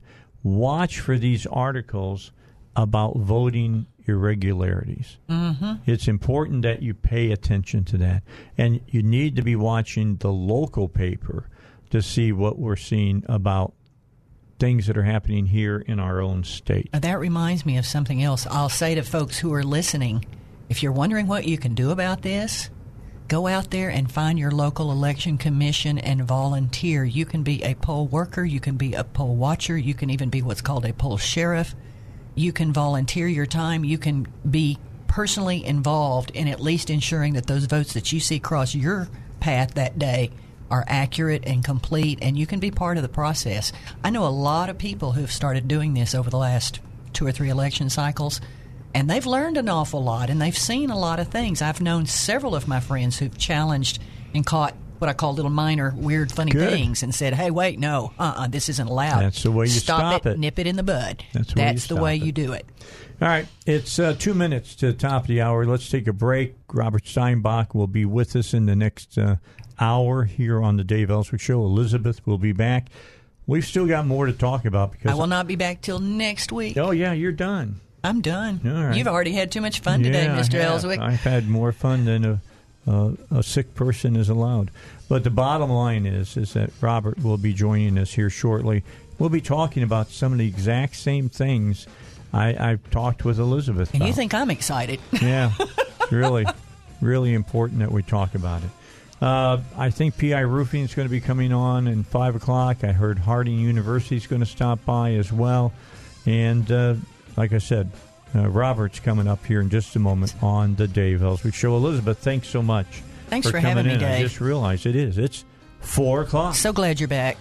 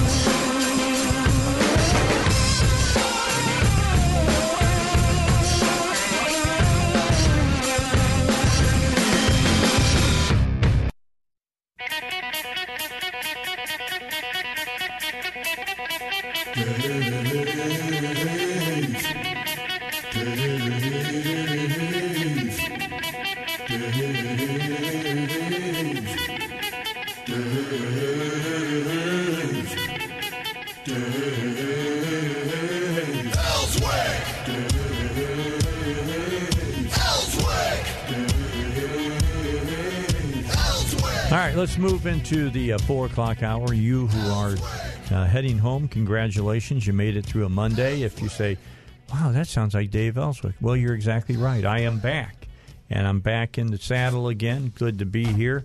Robert Steinbach is here. He is, of course, legal professor at the Bowen School of Law. His opinions are his and his alone, and not necessarily those of Bowen School of Law or UALR, although they should be. And bottom line said is that he is part of the show today, and good to have him in the studio. Good to have you back, my friend. Oh, it's my pleasure. It's good to have you back. Well, I was telling people, if people missed the very beginning of the show, I was told just a few days ago that I was kind of close to the Grim Reaper. What? Yeah. Was told that this stuff that I got floating around inside of me, that if you can watch on Facebook, I've got an IV line flowing into me, and that is an antibiotic to kill this MRSA stuff that's in my bloodstream. And was told by my wound doctor that if I'd been about 24 hours later coming in, because this thing had looked so bad, that I may have started to see major organ stoppage. That's crazy. So, yeah, it really, really is. But I've never, to be honest with everybody, I've never felt really bad. I felt good. If you got to pass away, the best way to pass away is feeling good. I got to believe that's the way to go. But, it was. It's been an interesting couple of weeks, to say the least. I was in the hospital for almost a week. It was 6 days. Then they let me out, and I got home, and I came here on Tuesday of last week to do the show. And just before we were going, what was it, Zach, about 10 minutes before the show was about ready to kick in? Yeah, not too long beforehand. Yeah, and I was ready to go, and was told my what they call a wound vac had stopped working. Now, the problem with that is if it's not working, it's allowing back into the wound the initial bad stuff that was there. And they said, get over here. You got to get here within 2 hours, or, we could go back to square one, basically. So I literally, what happened is I told everybody, it was on a Tuesday, Carl Kimball was here. And I said, Carl, you're going to have to fill in for me, which he did. It's nice of him to do that. And I headed over to the wound center over at Baby Baptist in North Little Rock, and got my wound vac fixed, and was fine, except that they decided there's a lot of different things they wanted me to do. Like we had to learn how to do the IV for the antibiotics. My wife was really nervous about that because it's going into a PICC line. PICC line is a way they put a line directly into your venous and into your I'm trying to think what's the other, not a vein, but the other thing, artery, and it goes directly to your heart. So Linda was really nervous about it, and I understood that. And then we had some other things that we had to do, so I talked with Russ, and I said, Russ, I think I'm just going to take 3 days of vacation and get things at home settled and down, and get Linda calm. And it all worked out well, and I'm back here today. Don't expect that I will miss any more days. Well, that's great news. I'm excited about it. That's great news. Okay, so I wanted to get your opinion of something. This is something Elizabeth and I were talking about in the last 2 hours. We probably talked about it. How long did we talk about the Kentucky election, would you say? About an hour. About an hour, okay. And I think it's well worth the time to talk about. The former Bevins, I think is his name, governor of Kentucky, was defeated by a Democrat by just a little over 4,600 votes. Now, that's possible, all right? But let me bring some more facts out, and let me just ask you, Robert, if you're smelling what the Democrats are cooking, so to speak. It's a straight ticket state. In other words, when you go to the polls, you can vote straight ticket. You can vote Democrat, you can vote Republican, and it casts the vote straight down the party line. Or if you want, you can split your ticket. But you can't do both. You got to do one or the other. 4,600 votes decided the gubernatorial election in Kentucky. All of the secondary races, what I always call the undercard, were just the closest one was 65,000 votes for a Republican. Most of them were nearly 200,000 votes or better for the Republicans. Something doesn't smell right to me. Because if you voted a straight ticket, that means you should have a whole lot more votes on the Democrat side as well. Oh, I forgot to add in. They now have a supermajority in the House and the Senate Republican. The way this played out tells me there's some shenanigans going on in the state of Kentucky. Is there? I didn't follow the election closely. Is there some reason that the Republican candidate for governor was disliked? No. No. Definitely not by the Republicans. Right. And if every other Republican, all the way down to land commissioner, won by large margins, 170,000 votes or more, something doesn't smell right. That's unusual, at least. That's for sure. And they didn't do a recount, and I found out, I asked Elizabeth to look it up, who pays for the recount, and it would have been Bevins. He would have had to pay for it. Now, I don't know if the Republican Party decided not to get involved in it or what. And he's not been the favorite of the Republican Party. All right, he's a lot like Trump is, So I'm just telling you, it smells. And when you look at that, and you look at Louisiana and how close that one was, and the undercard wasn't, makes me wonder, and it means that I'm going to be paying a whole lot of attention to any article that I read about, voter, conspiracies and things of that nature. Elizabeth made a very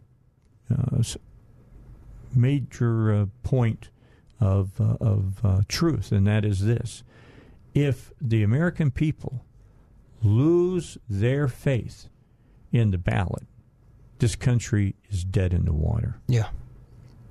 It really is. Well, that's the irony, of course, with what Hillary did during the election. She lambasted Trump when he was asked, would you accept the results of the election? And he said, we'll see. Now, there's something to that, of course, which is, well, I don't know what's going to happen. If they're legitimate, I would accept them, and if they're illegitimate, I wouldn't accept them. This is me speaking.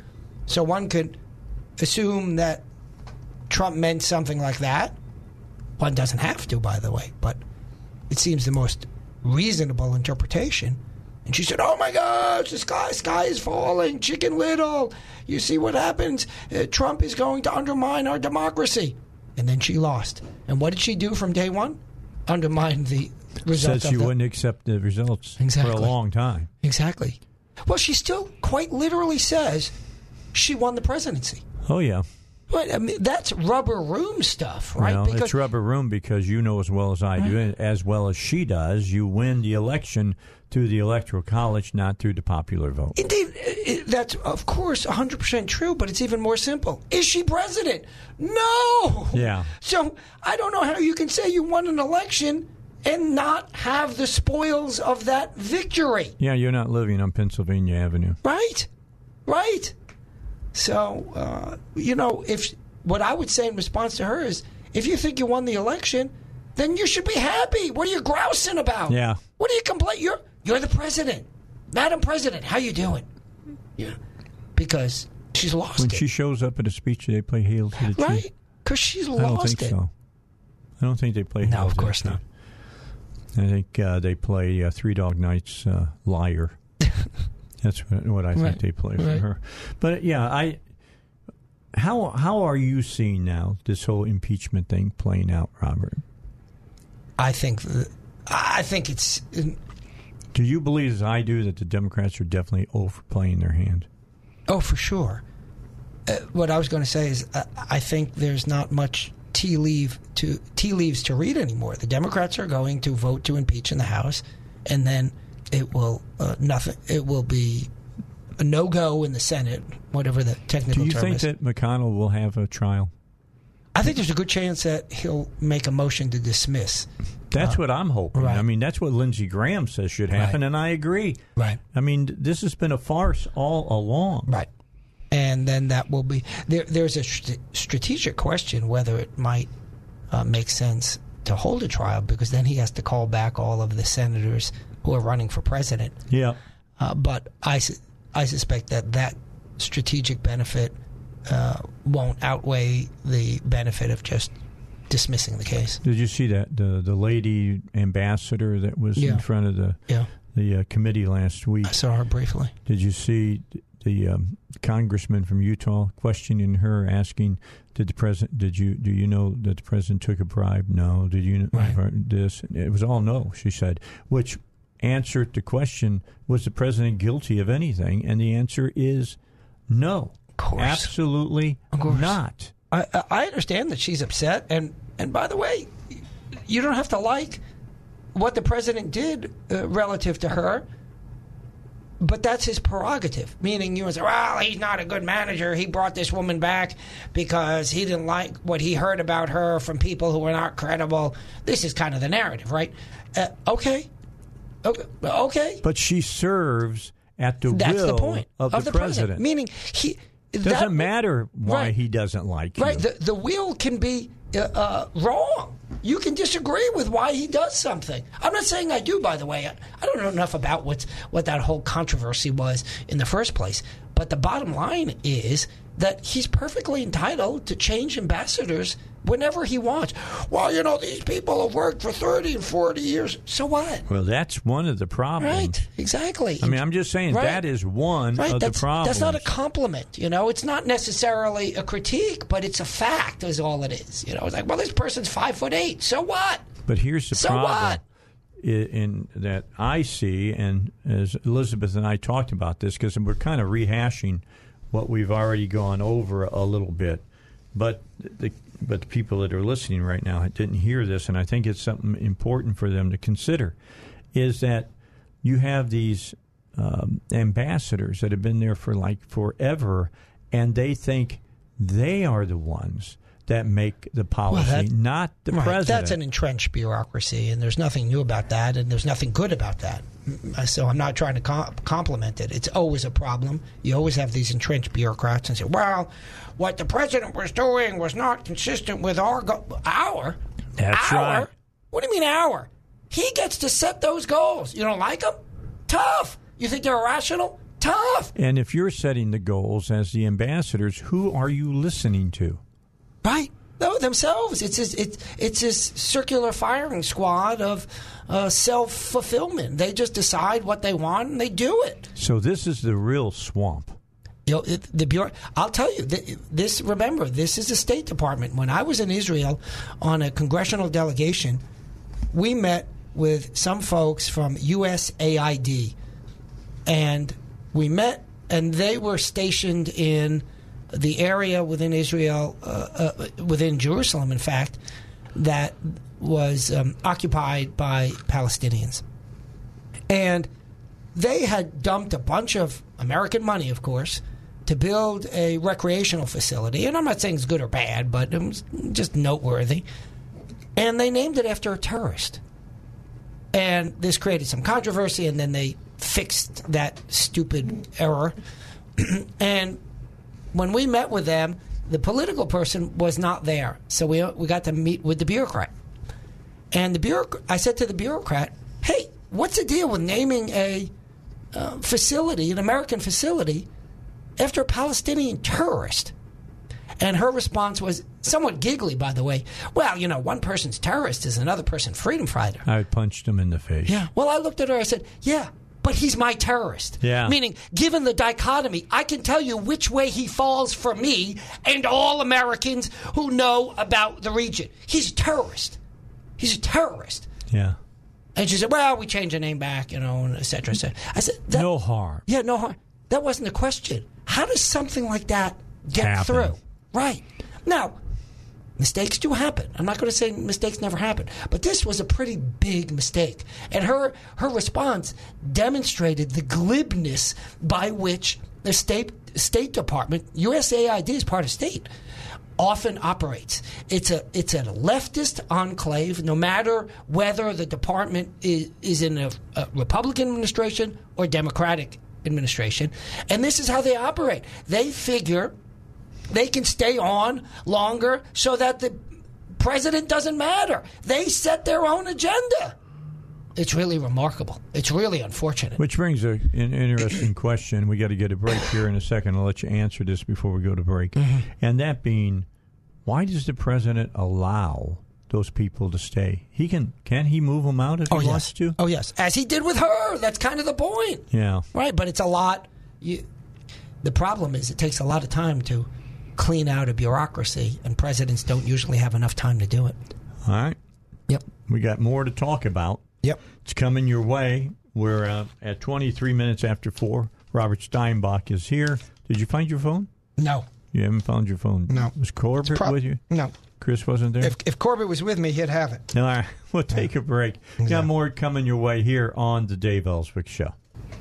All right, back with you tomorrow. Don't forget the power panel will be here. And I think Jan Morgan will be in studio as well with me, along with RD and Paul. In the final hour of tomorrow's show, it is the Bible guys. Keep that in mind. They'll be here. I know Scott Stewart will be here. Steve should be here. Billy should be here. Everybody will be here. If you have a question for the Bible guys, send it to BibleGuys@SalemLR.com.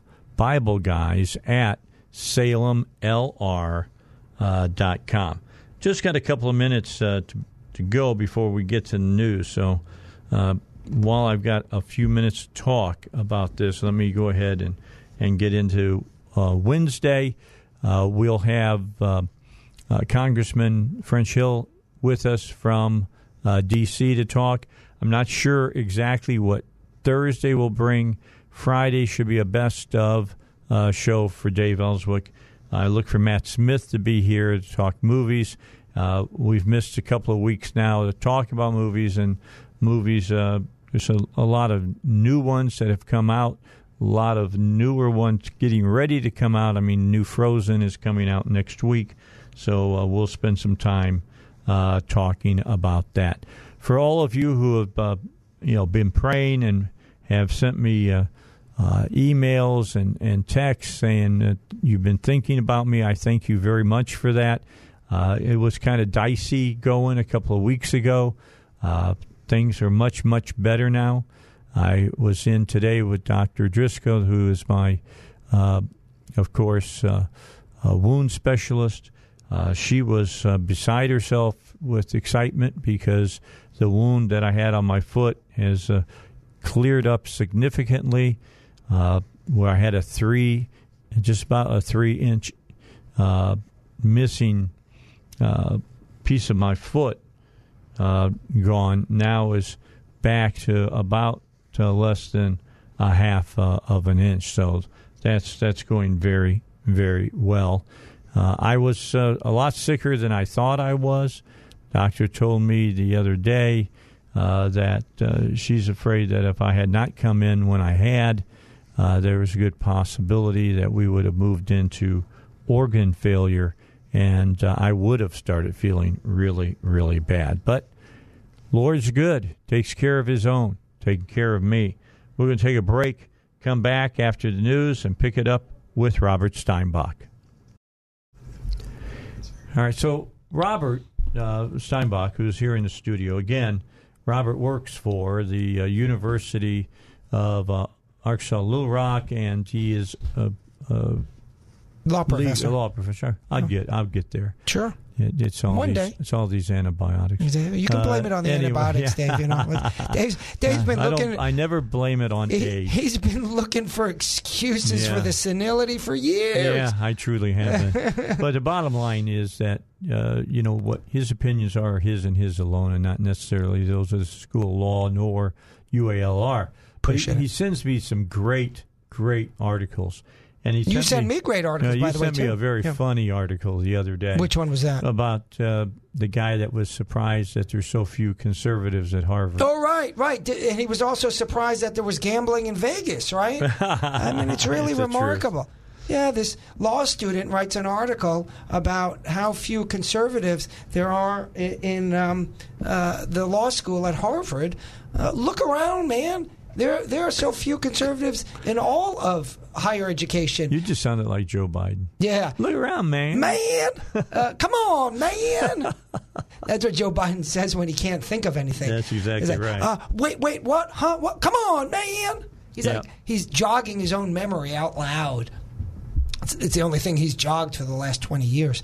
In any event, of course, all of legal academia and most of all other academia is overwhelmingly leftist. And don't kid yourself, the reason it's so leftist is not just by coincidence, just by accident, just because somebody thinks falsely that conservatives are not interested in higher education, but liberals are. It's all nonsense. I'll tell you why there are so few conservatives in legal academia. That's because the liberals, I should say, the leftists, keep them out. They keep them out. That's what's routinely, they keep them out. And if you put on your resume that you are a member of the Federalist Society or some other conservative group, you don't get Christmas card. You don't get Christmas card. you get kicked to the curb. And every once in a while, a conservative says, "Well, Rob, you're a conservative." Yes, every once in a while, one will sneak in like a bed bug on a bag of luggage. But the thing is, they ain't a lot, and they don't like you, and they don't like it. And the result is that the perspective that law students get is slanted. My last class in evidence, last week, I talked about a dissenting opinion written by Scalia, and it was joined by, of all people, Ginsburg. Scalia, conservative, Ginsburg, the probably biggest liberal. Now, that is true bipartisanship. Well, not only is it truly bipartisan, though, here's my question. His opinion, he gets no credit for that. Scalia, he was just a partisan hack. Really? Yeah. Really? Because this was all about civil liberties, and he has always been a constitutionalist who appreciated the fact that there are the Bill of Rights and civil liberties. It's not complicated. No. And so Ginsburg signs on with him. Most of the other judges are a bunch of statists, which means, let's go along. If this is what the prosecutor wants, and that's what we'll give them. Listen, I have a lot of friends who are or were prosecutors. But the fact is that the biggest risk in a criminal legal proceeding is that we unfairly punish an innocent person. Mm-hmm. That's the biggest concern. Well, Rob, what about letting the guilty person go?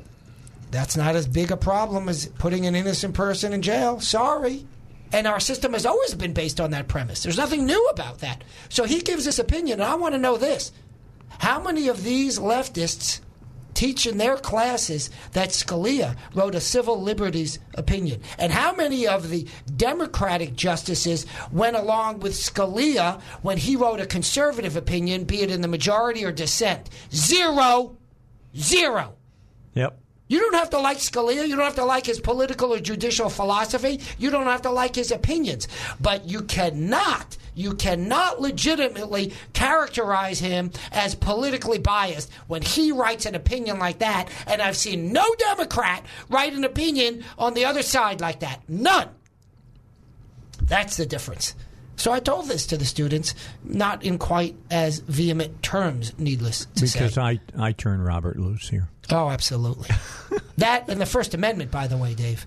But unfortunately, that too is under attack and under assault. Hugely under attack. Remember, Dave, I wanted to pass a bill, past session, proposed by Kim Hammer, endorsed by Bob Ballinger, that simply said government employees are free to say on their free time whatever they want unless it breaks the law, including discrimination law. That's a pretty simple concept, right?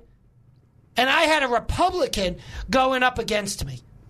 And I told this Republican in the committee meeting, I said, hey, so you think it's okay if some school teacher gets fired for writing on Facebook that she happens to be against gay marriage? Oh, no, I don't think that's okay. Oh, I think that's protected. No, it ain't. No, it ain't. By the way, I love, listen, I can be wrong, Dave. It's not like I've never been wrong. There was this one time in 73. But my point is that I love it when one of these non-lawyer legislators who is totally unfamiliar with the bill that I'm helping support starts to dictate to me constitutional law. Hey, he could be right. He could be right. A blind boar find a truffle every once in a while in the woods. Okay? But you know what, this time? He wasn't. No, he was wrong. He was wrong. Absolutely wrong. And that bill's coming up again. Well, it has to. I'm going to make sure it comes up again. And by the way, when I say I'm going to make sure, that's not because I have control. Because I have a bunch of legislators saying, Rob, come next session, you better give me back that draft of the bill and polish it up because I, the legislator, want to push this. So I'm not driving the bus here. I'm in the back. But I'm handing up paperwork, I'm passing notes, and I'm helping along. Well, you're doing what you can do. That's right. You're not an elected official, but you can be a person to help an elected official. That's right. Take the view or take the highway of truth. That's right. Because, listen, we all have to chip in the way we can. You know, there was another person that probably made the most instrumental change in the legislature on any single and important bill this last session, in which he was talking about this concept for several years, and then he said, we're going to do it this year, and he got with me and said, here are my general outline, and I was given a list of things, and he said to me, put this in the language of a bill, because that's not what I do, and that person is you! You said, I want this bill, what I now call the Dave Elswick Free Speech on Campus bill. I want these ideas in a bill. I've already spoken to these several legislators. They're expecting your call, Rob, but they need you the same way I do to put some language in there, you know, to put the nuts and bolts in, because that's what I do. Well, they sent me some language, but I didn't know if it necessarily met the language of the state of Arkansas. Right, we had to make sure it worked. Yes. We had to make sure it worked. And that's where I came in. And it did. Yeah, and it did. Well, we changed it, but it worked. Yeah. And the point is, so I'm not the only one who gives input. Dave Elswick got the biggest piece of legislation, as far as I'm concerned, passed in the last legislature. And I've already heard from various state senators and representatives, including Bob Ballinger, including Kim Hammer, who've said to me, we are going to look come next session because we're probably going to have to do more. And they said, by the way, when we passed the bill, they said, listen, Rob, this is step one. So don't think that if there's something missing. I said, oh, I get it. Step one. Yeah, here's what you do. You write a piece of legislation, but that doesn't necessarily mean that the people that the legislation applies to will follow it the way they're supposed to. Well, that's part of the problem. They will try to run around it. That happened already. The Education Committee met last week, or the Legislative Council. I don't fully understand all of these off-session groups in the legislature, and I need to learn more about it, frankly. And they met, and they pushed back on 2 schools that were required to report pursuant to the Dave Elswick Free Speech bill. And you know what they did? Not good enough! Mm-hmm. That's what they did. And you know what the legislators told them? Go try again. Go try again. So I'm so proud of these legislators who follow up, who continue, who say, we passed something, now we're going to make sure it happens. Never forget, Dave, that academia, from K all the way to the highest higher education, is overwhelmingly left-leaning. And by the way, that doesn't make them evil. But what it does make them is unlikely to want to comply with conservative ideals like free speech on campus, especially for conservatives. So if they have a way to do a less than ideal job in reporting their commitment to free speech, particularly for conservatives on campus, watch out, they just might do it, and it happened. And it happened, and these legislators caught it, and they put them on notice, and they said, go back and do it again. All right. Robert Steinbach is with us to the top of the hour. I'm working on a special guest interview later this week.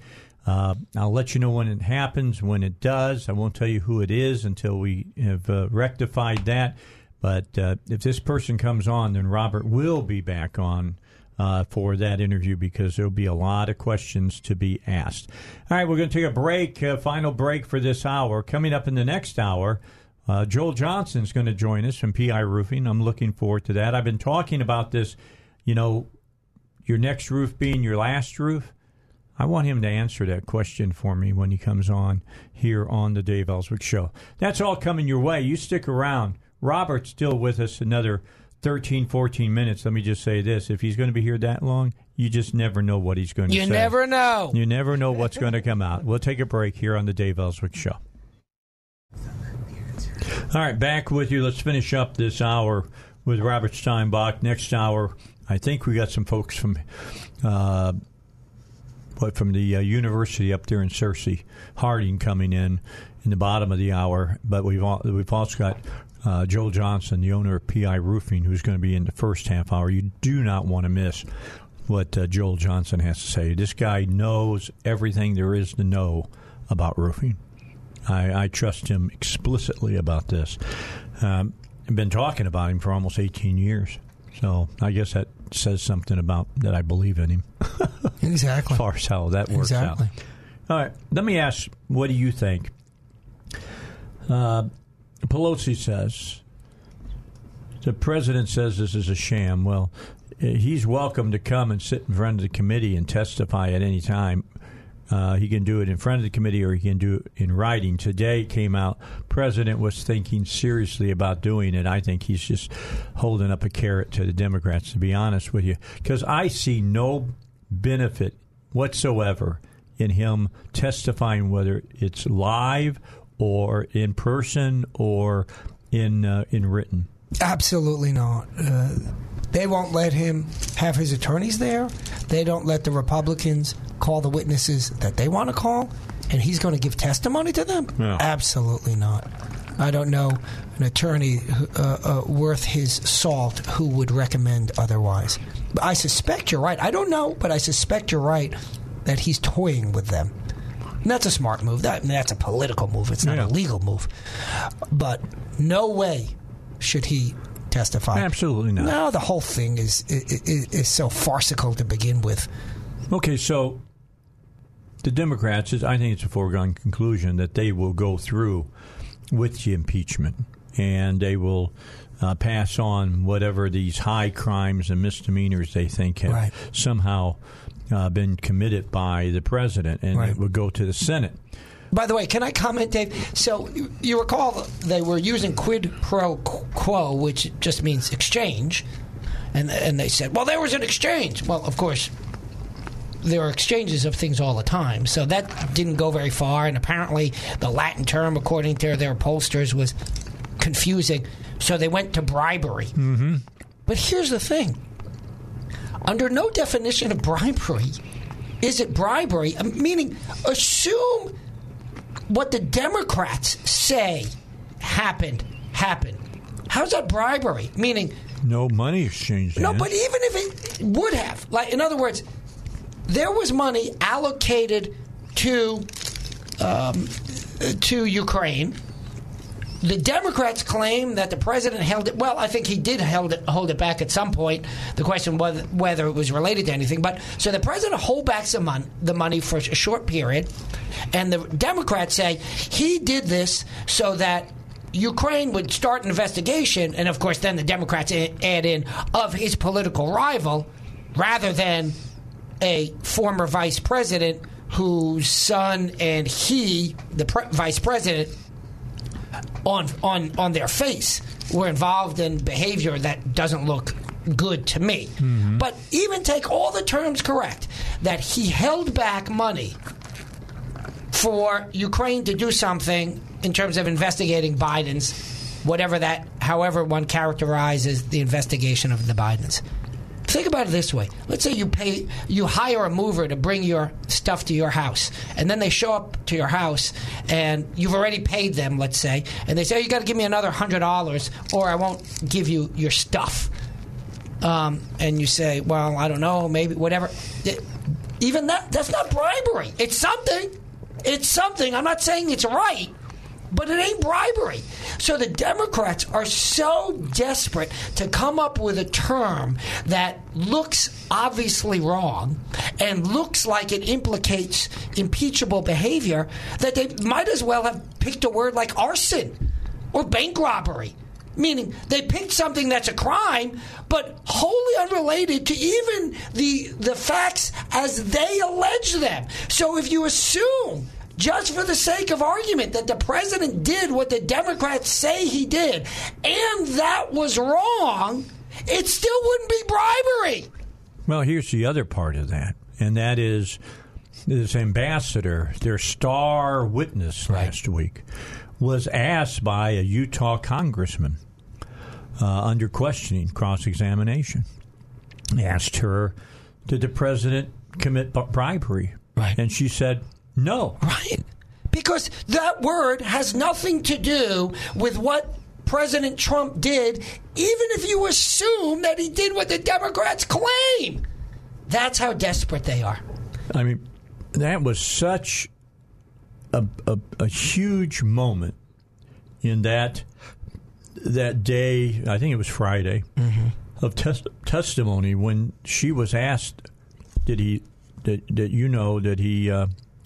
commit bribery? Did he lie? Did he do this? And her answer was no to every one of the charges that the Democrats are basing their impeachment upon. What about when Schiff brings up the tweet that Trump made about the ambassador, the woman ambassador, and I'm not being a sexist, I'm just saying that one because there were several ambassadors on over the last several days, and he criticized her, and they tell the ambassador about that. Intimidating. Yeah.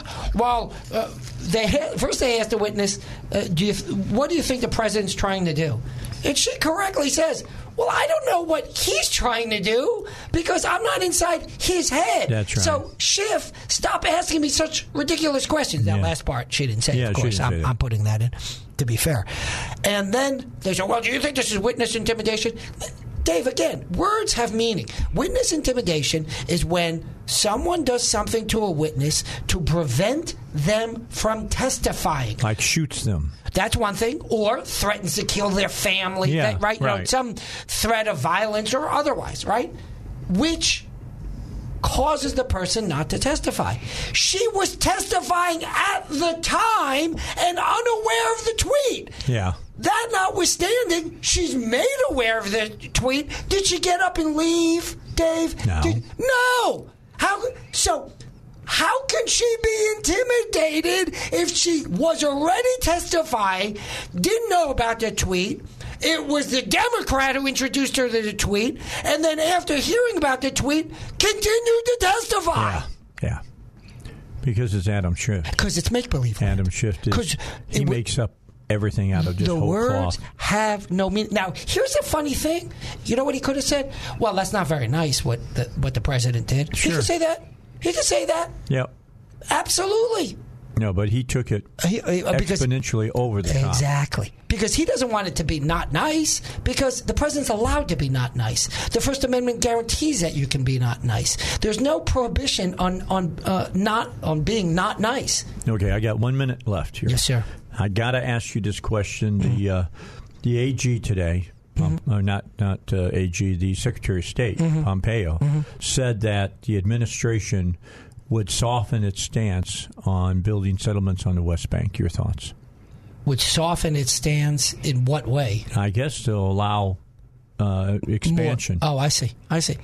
Well, listen, I think it's a complicated issue, but I'm tired of Israel being asked to do all of these things to drive towards peace, and the Palestinians are asked to do nothing and largely do nothing. So in that regard, I'm okay, because what I don't like is Israel's our friend. Israel is our closest ally in the region, and yet we're always pressuring Israel. Why are we not pressuring any of the other groups? I agree. So I think it's about time. And, of course, the president's biggest move is the most important move, and it's symbolic, but that's critical. He moved the embassy to Jerusalem where it belongs. That was so big. Yeah. It just was Every so Democrat and Republican before promised to do it, and none of them did. That's right. Promises Absolutely. made, promises kept. All right. We got to take a break, get ready for the news. Got final hour coming up. Joel Johnson from PI Roofing is going to join us in the next half hour. You won't want to miss that. What would you think if they told you that the next roof you put on your home would be your last one? I'm about to die. We're going to talk about that with Joel Johnson here in just a moment. Rob, I will see you a little later on this week, maybe sooner than later, but we'll look forward to that. God bless. When you come on. Thanks so much. All right, break. Then we've got more coming your way here on the Dave Elswick Show.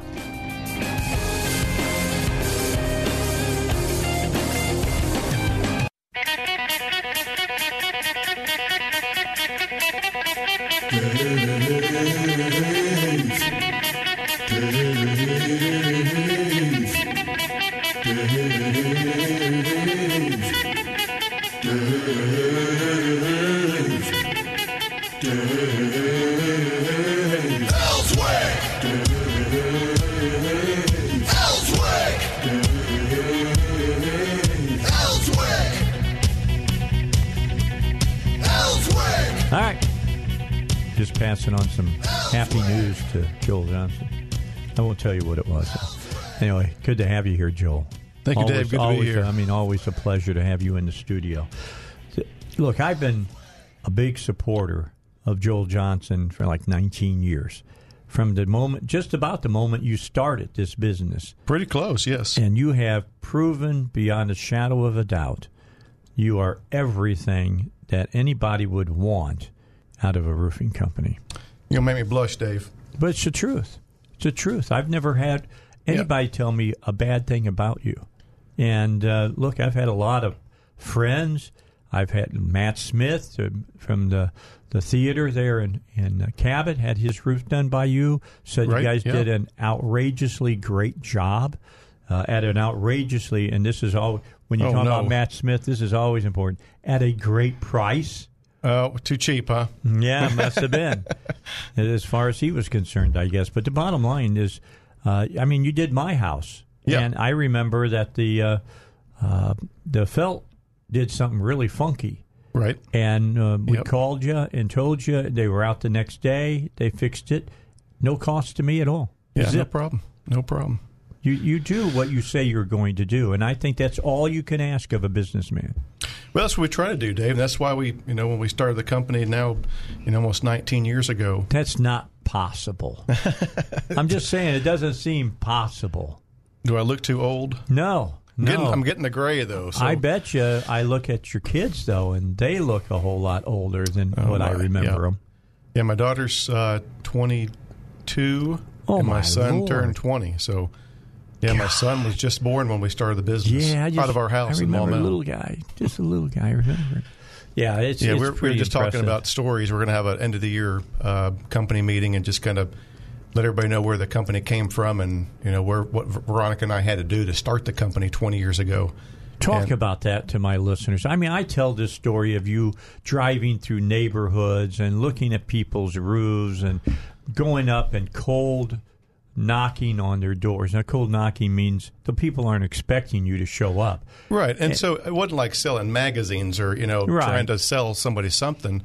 When you're doing roofing repair or outside construction like that, you can drive by and just look and see a shingle. It's cockeyed or it's fallen off or it's missing or you got, trees growing out of the gutters. It's pretty easy to notice that from the road. A tree growing out of your gutter. I love that. I watch them. I'm watching a couple now. As I call the customer and say, hey, you ready to clean the gutters out? They're like, oh, no, we're going to get to it. Okay, well, I drove by again, and it's still there. So when we get those rains or we get some ice that comes in, those gutters are going to back up, and it's going to, you're going to cause damage inside the home. Ice dams. Ice dams. Remember that famous phrase, ice dams. But that's what I did when we started the company 19 years ago. Was just kind of driving around trying to find something to do.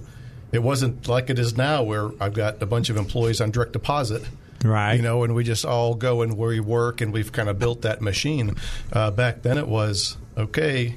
Good morning, honey. I'm going to go to work. Yeah. I'm not sure what I'm going to do today, but I'm going to go try to find someone that needs my services and let me go fix it. I'm going to try to pay the mortgage on the house today. Well, not today, not in one day, but right. a little bit over time. You Absolutely. Understand what I'm saying? Oh, yeah, yeah. And it takes every day. You can't just, go hit a home run every day. You got to go plant those seeds, a little here, a little there. Some people need something. Some people don't need anything. So trying to keep enough people in the pipeline that everybody needs something at a little bit at a time. Then it pays the mortgage at the end of the month. And we go, hey, we ate again this month, honey. We're good. Yeah, you're hearing Joel talk about basically going and doing small jobs. Absolutely. That's what it was. And we still do them today. And that's why when now if you're listening, you can't see this, but if you're on Facebook right now, which we got thousands of people who watch this on Facebook, you see it says your roof leak detective. That's where it came from. That's right. Yeah. I was the roof leak detective. Yeah. And that's how we kind of came up with the name. Was my wife and I were like, okay, I was going to quit my job after being with another roofing company for 10 years. My wife and I just became Christians about maybe 2 years before that, and we were just struggling. Okay, Lord, now I'm in my 20s. What do I do with this newfound Christianity? And I stayed with that company for a couple more years as we were trying to figure out what to do. And finally, they kind of helped push us out the door. Yeah. But I was able to stay that 10 years, and I got a ring that I never wear. And wow. It says, ooh, 10 years. I've done 50 years in radio, and I haven't gotten a ring. Oh, but look at you. You got a bag. Well, I want to talk to you about something I've been talking about on your ads. And again, I've been doing ads for Joel for nearly 19 years.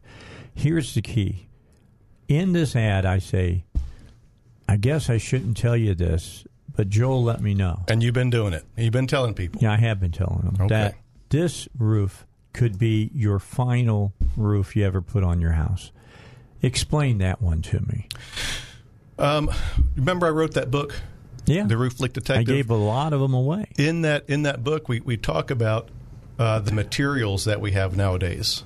Unfortunately, we can't use asbestos anymore. That was a great product, but they found out that it wasn't good for you. So that stuff went away, but technology has evolved so much that there's SBS products. So it's not all asphalt like it used to be all asphalt, and the thicker the better. A lot of asphalt, but now it's the really thin shingles. Lots of weight. So now they're a lot thinner, but they put so much technology in those things that they're very durable. If you put a shingle on your house today, the manufacturer will say that it's a lifetime warranty on their product. Right. They take a shingle and they say, hey, this shingle is not going to fail for the next 50 years or whatever they consider its lifetime. So I'm saying, okay, well, why can't we warranty that shingle for as long as it's going to last? What could go wrong with it? Correct. But what happens is guys don't know how to install shingles, and they don't do it right. They don't do it. So we'll put a nail here and put a nail there, and we'll just kind of do this here and kind of do that there. So my thing is, we want to do it the right way. Okay, so let me stop you right there, because there's an important part of this that he may have been leading into, but I still want to ask him about. And that's because anyone who works for you has to come in and prove to you they will do the job and do it exact. Yeah. And that makes it possible for you then to back up. It does. And now, since we've done that, the National Roofing Contractors Association has come out with, so far they've got 2 modules. And one is for shingles and one is for TPO. It's a white membrane roof system. And what they've done is they've made it all online.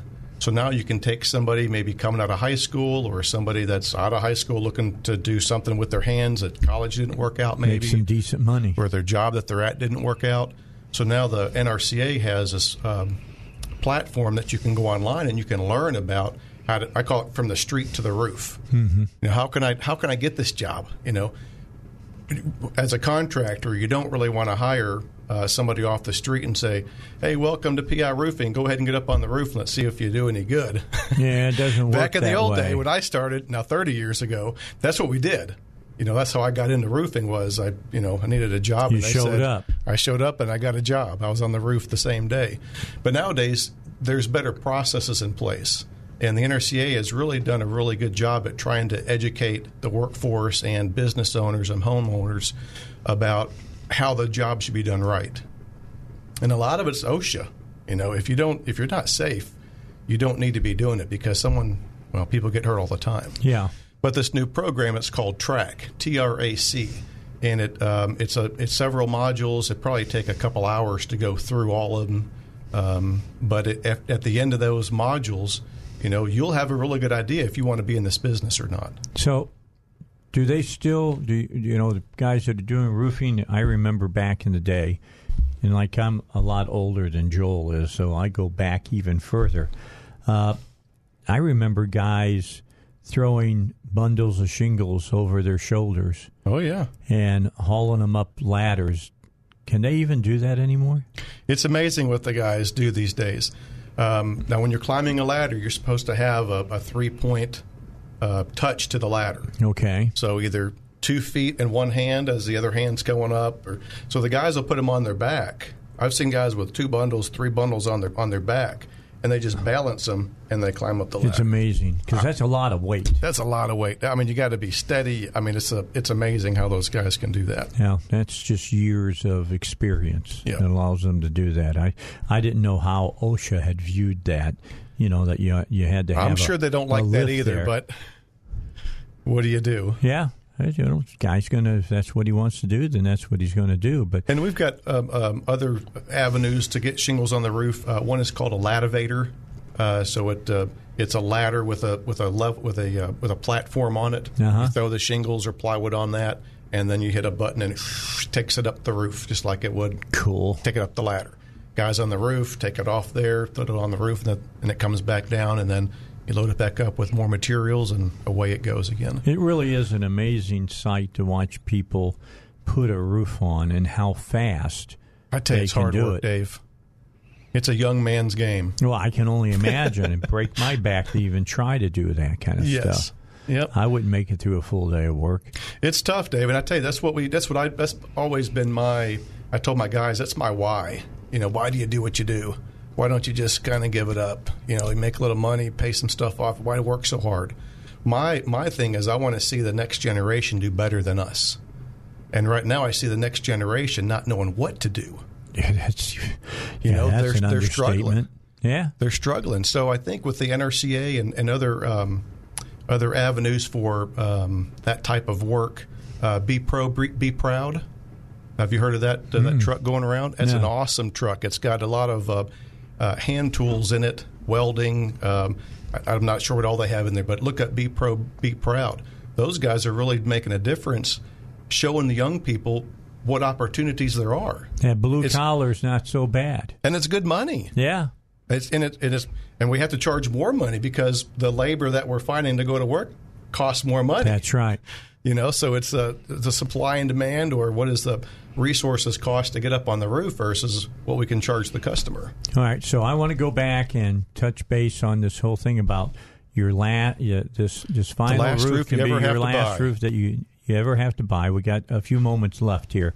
So by training your people correctly to how they have to put that roof on, the bottom line is you can tell a customer that. Absolutely.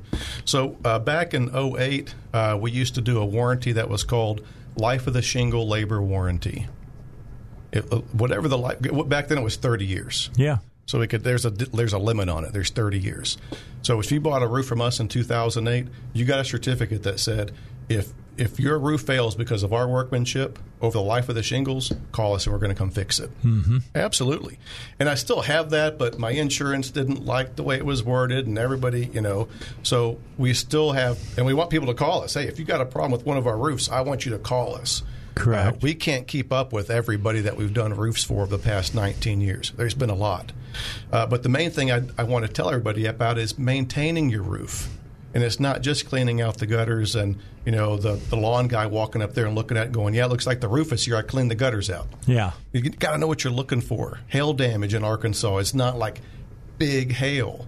It's small hail. So you really have to know what you're looking for to see if you have damage or you don't have damage. Yeah, that's what caused me to call you at the very beginning when I needed a new roof was hail damage. Right, yeah. And it wasn't, I couldn't tell it, but your people immediately got up, started looking at it and said, yeah, Dave, this is in bad shape. Yep, that's right. And the more hail that we've had over the past few years, the more other contractors come into our market. Yeah, we'll talk about that, too. We need so to just talk be about careful. That. Be careful. All right, we're going to take a break. We'll come back. Joel Johnson. Joel, what's the phone number for people to give you a call? You've got your number. We've got 707-3115. Yeah, that's the easiest way. On the sign, yep. Right there. So just let them know that you heard about us on Dave. 707-3115, yes. Make sure you tell them you heard it on the Dave Elswick Show. I love having Joel on because he can sit here and just talk very, very matter-of-factly about how you can save a whole lot of money. More coming your way here on the Dave Elswick Show. All right, we're down to just about 5 minutes left with Joel Johnson here, the owner, proprietor, main bottle washer for PI Roofing, along with his wife, Veronica. I don't want to forget Veronica. She has been an instrumental part of PI Roofing as well. That phone number to call them is 707-3115. 707-3115, or just visit them online, piroofing.com. Just remember that to mention that you heard about them here on my show, and that's how a lot of you have learned about PI Roofing. That's right. So, Dave, to my wife, 26 years this year in December. Congratulations. 26 years. That in and of itself. Putting up with this for 26 years, that's kudos to her. That's just a huge, huge thing.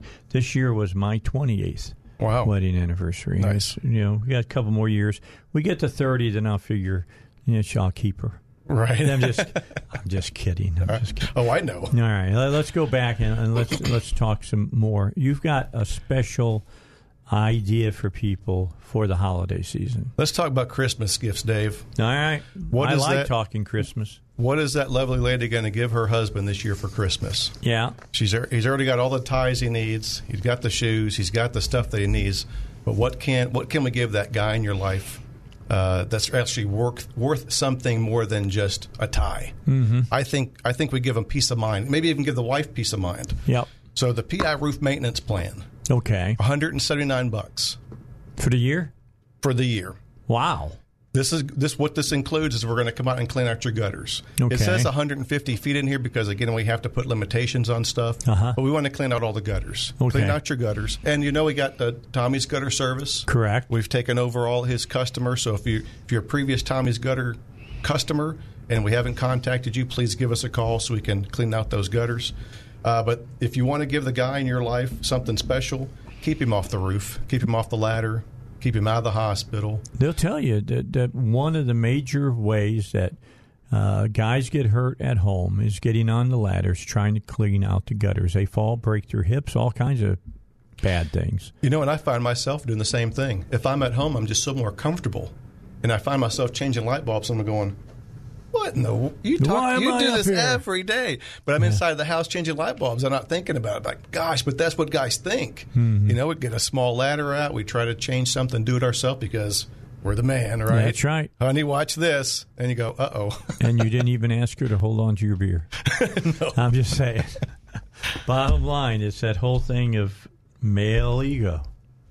So, yeah, Dave, roof maintenance plan. We've got this online. You can download a copy of it. Our PIRoofing.com website. Yep. Give the office a call. Go and check it out. What are some of the other things besides cleaning out your gutters? 10% discount on any repairs that we do. There you go. So what we have is we have a virtual savings account that we set up for customers. So anytime, if you don't need a new roof, but you just need some repairs done, you need $1,000 worth of repairs done, we're going to give you $200 worth of virtual money to use with us later. And again, hopefully at some point you're going to have hail damage or wind damage. Nothing serious. We're not looking for tornadoes. No one needs to get hurt. But when the insurance company replaces your roof, we want you to have some money saved up with us to pay whatever you want, hopefully an upgrade. Yeah, if you have let's 3 say you got tab shingles, $1,000 deductible. This comes out and you can pay. Saves you some money. I can't pay your deductible, but you can do whatever you want with the money. Yeah, that's what I say. So if you have 3 tab shingles, you can upgrade to an architect shingle. If you have architect shingle, you can get enhanced ridge. You can get metal valleys. I mean, there's so many things that you can do with your roof, and it's really nice. Can you use the word sexy on the radio? Yeah, sure. I like a sexy roof. There you go. You know, your roof is what everybody sees when they drive up to your house. And if you're getting ready to sell your house, why not make your roof look good and attractive so people driving by, they see it and they go, man, we got to get inside. All right. So you may have just redid the bathroom, the kitchen, and all that stuff, but they don't know it because they can't get inside your house. So all you got to do is go to piroofing.com. You'll find all the information there. There's a phone number.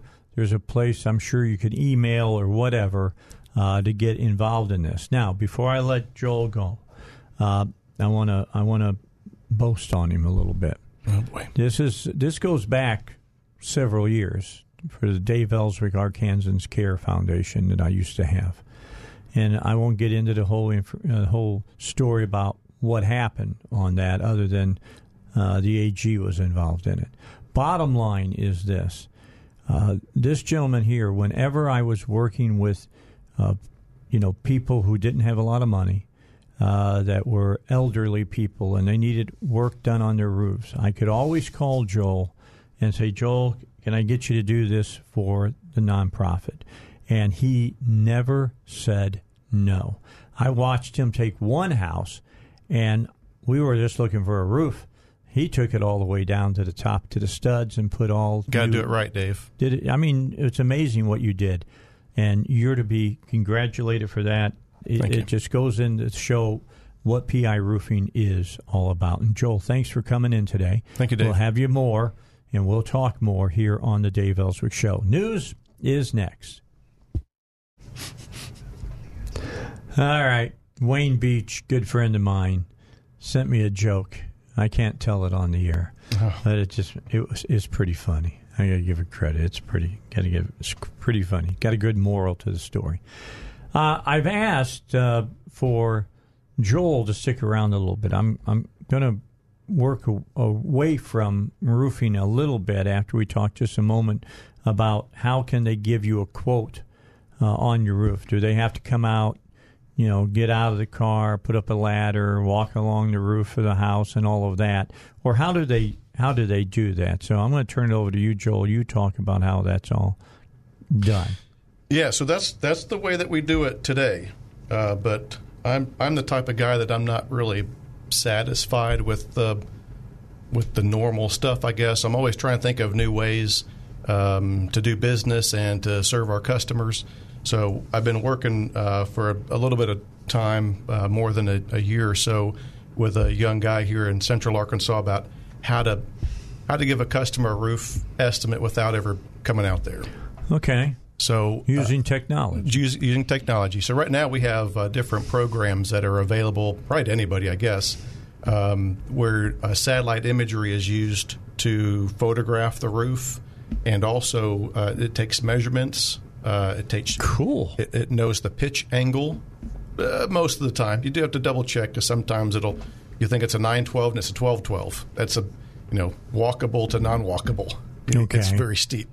So you have to check those measurements and the pitches, but we're working on a program that will take that technology along with a pricing structure, and it's actually from what the insurance companies use. Okay. So most insurance companies use a program called Xactimate. Okay. With an X, Xactimate. So it's supposed to be a program that's kind of fair all across the board.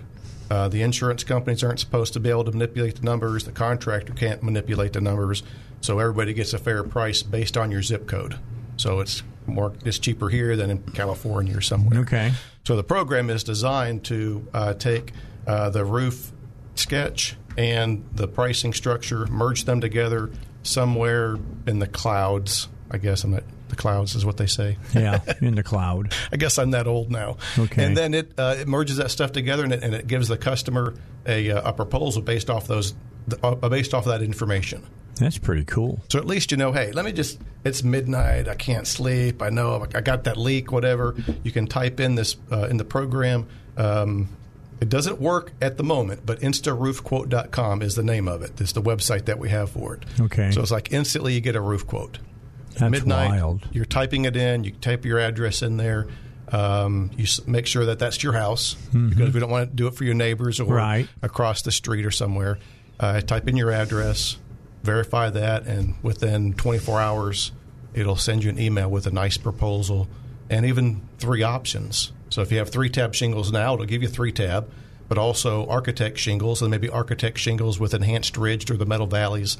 Some extra stuff that you wouldn't think about having, but hey, you know what? It's midnight. I might as well shoot for the stars and see how much it costs. So explain to me metal valleys and things of that nature. Why is that important? Well, a metal valley is it lets the water get off the roof quicker. So you have a nice flat piece of metal, and it's called a W metal. So it goes up the valleys. If you can see on the Facebook thing, it goes up the valleys. When it comes down to the valley, it actually has another peak in it, like a W. Okay. So when water's coming off the shingles into the valley, it doesn't go up the other side of the valley. Okay, stays in the valley. Stays in the valley, funnels it down to the edge where hopefully there's a gutter. Off your house. And get off the roof. We want to get that water off the roof and onto the ground as quickly as possible. The longer it's on the roof, the more problems you're going to have with any type of leak. Or when it's cold out, it's going to freeze up on the roof. Okay. So a metal valley is designed to get water off the roof quicker. It's more expensive because it's separate. With just the shingle roof, you can lay the shingles through the valley and up the other side. Then the next one can be over the top of it and cut off. There's several different ways. I like woven. So one side kind of weaves into the other side. Mm-hmm. But it's a little more touchy and tricky for the guys to be able to do a woven valley. But they do look nice on the roof. But then you have the professionals who can do that. Absolutely. That's the key. I mean, it's one thing if it's somebody that comes out and it's their first time around the block. It's another thing if they've been roofing for a long, long time, and you ask them to do that, and you go, yeah, I can do that. Mm-hmm. Makes a big difference. And you get a brake light warranty with some of those guys. Your warranty's as good until you see the brake lights leaving your house. Yeah, and let's talk about that, because it's something that, people are always cognizant, and rightly so, of price. However, price should not dictate you doing something stupid. Right. And you could really, and I say that from my own personal lifetime. I've done things to save, $100 that in the end cost me a few $1,000s. My wife's yelling at the radio right now at me, so keep going. Okay. So the bottom line is, when you have, let's say, like out in Valonia, when we had that terrible tornado go through there, and it just destroyed homes, and it tore roofs right off of houses. Mm-hmm. And I know that you were doing a lot of work out there, and it was a day-to-day kind of operation for you all because you had so many people that wanted work done. So, you come out, you give an estimate to somebody, and then some dude shows up, and, the pickup truck's only hitting on 5 cylinders. It's blowing smoke, but they've got the ladders on it. They got shingles in back of it, and they give you a price that's, let's say you're going to save your deductible. It's $1,000 maybe. Mm-hmm. And you go, wow, that's a good deal. Mm-hmm. Except, will they be there after they're done, or, in fact, will they ever finish? Yeah. Yep. I've been watching the house as I drive in. We actually live out close to Valonia now. We just bought a house out there. Oh, okay. So when I'm driving in now, coming through Burns Park, I watched some guys. They're roofing a house, and I was like, "Wow, man! It took them like 3 days to do a little house." I'm like, "Okay, well, they, whatever." They did a good job. I'm still driving by it, and the shingles are still laying in the driveway, in front of the front door, all around the house. The shingles are still there where they tore them off.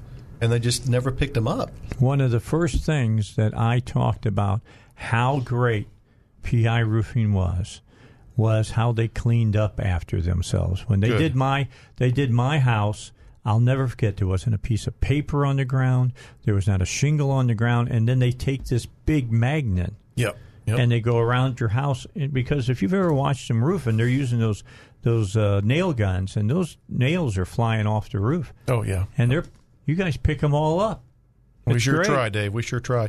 One of the things I say to the guys all the time is we have to have a nothing hits the ground mentality. Nothing hits the ground. You put a tarp down, you go straight to the trailer, nothing hits the ground. Because once the shingles or the nails hit the ground, it's like looking for a nail in a bunch of grass. Yeah. Or this time of the year, a bunch of dead leaves. Correct. So we end up breaking up the whole yard and doing a yard maintenance while we're there. Yeah, I gotcha. And it's really important that somebody does that. But you got these people that come in and they're not backed by anybody. Right. Yeah. I mean, you don't have a leg to stand on if they leave. Because number one, where'd they come from? Mm-hmm. Did they come from where they told you they came from? And what's your recourse if you find out you got leaks after they're done doing what they do? Yeah. And that's what I think what those guys tell the customer is, you have a lifetime warranty. It says it right there on the package of the shingle. Yeah. But it's on the shingle, not on the installation of the shingle. That's where you get...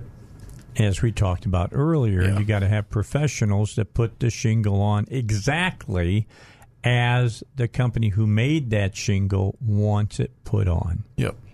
And then there's code enforcement also. Code enforcement is, we have it, but it's just not for roofing. Residential roofs, there's just not enough guys out there to enforce the code for all the residential roofs that go on. So I think there's the honesty factor, or they just expect you, if you're going to pull a permit, that you're going to do it right. And I drive by a lot of times, and I'm like, oh boy, write the address down, because we need to call them in about a year.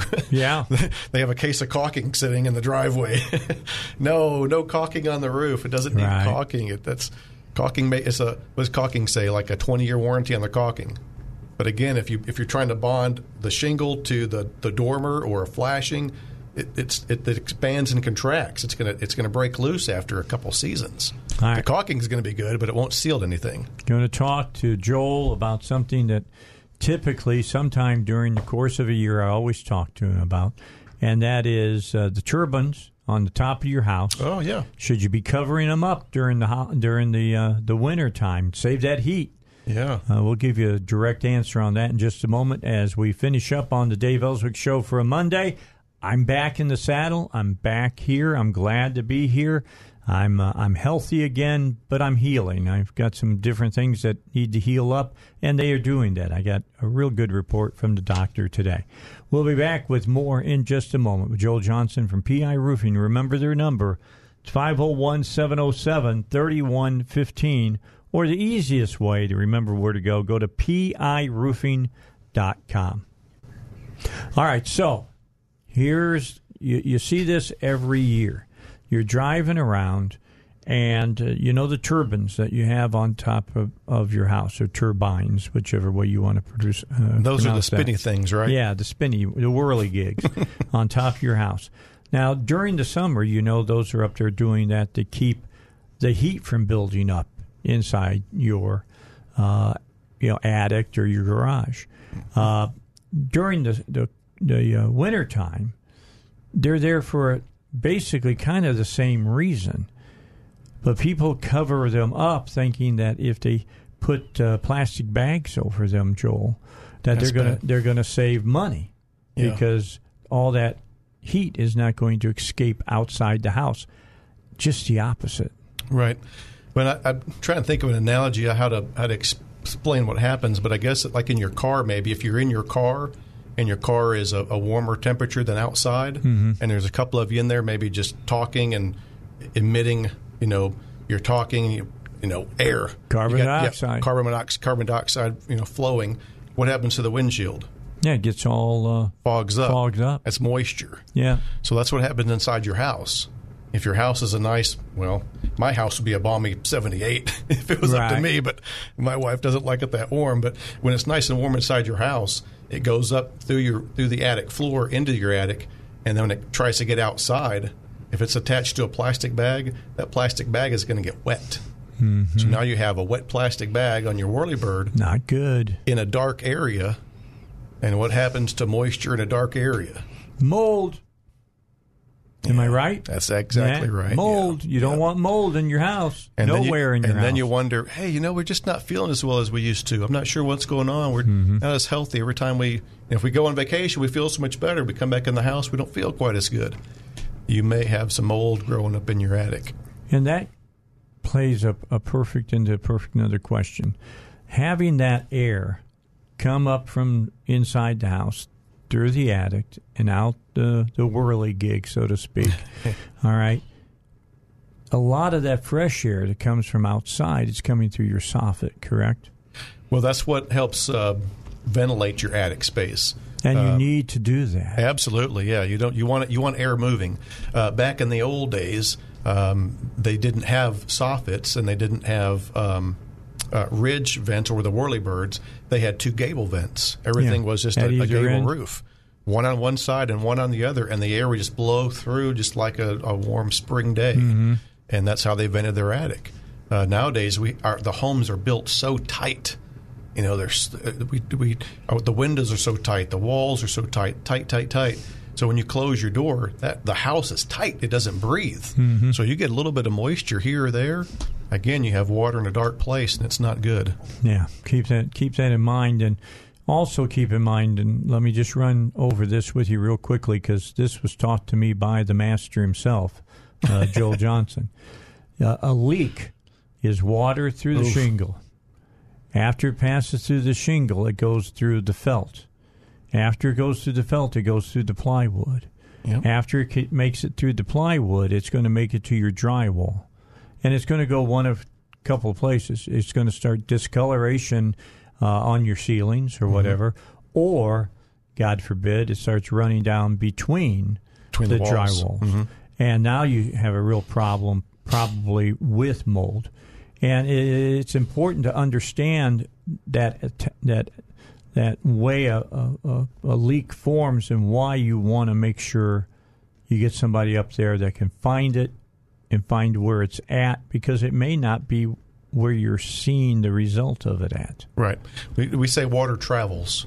Water travels from one place to another. It'll get on a rafter, or it'll get on the insulation or the drywall, and it'll run across the ceiling until it finds a spot to leak in. Correct. And it does. It does. Oh, yeah. And hopefully it does sooner than later, because the longer it stays up on something inside your house, the more water accumulates, and then you're going to have a real big problem. And then let me just say, because I've used Joel several times over the years, one of his workers will come out, and I've developed a leak one time because of DirecTV, but because they had an antenna they took off, and then they didn't fill the holes for They're the good bolts. For our business, too. Yeah, okay. So anyway, he came out and fixed that. But I had a leak in my bedroom, and I didn't know exactly where it was coming from. And they went in, they crawled around for about 25, 30 minutes, and they found it and sealed it. And the cost was really, really reasonable for the work that had to be done. So that's important to know as well. You can call these guys, and they'll come out and take care of the small jobs as well. Last but not least, they take care of home improvement type stuff. That's right. And I've got to call them next week.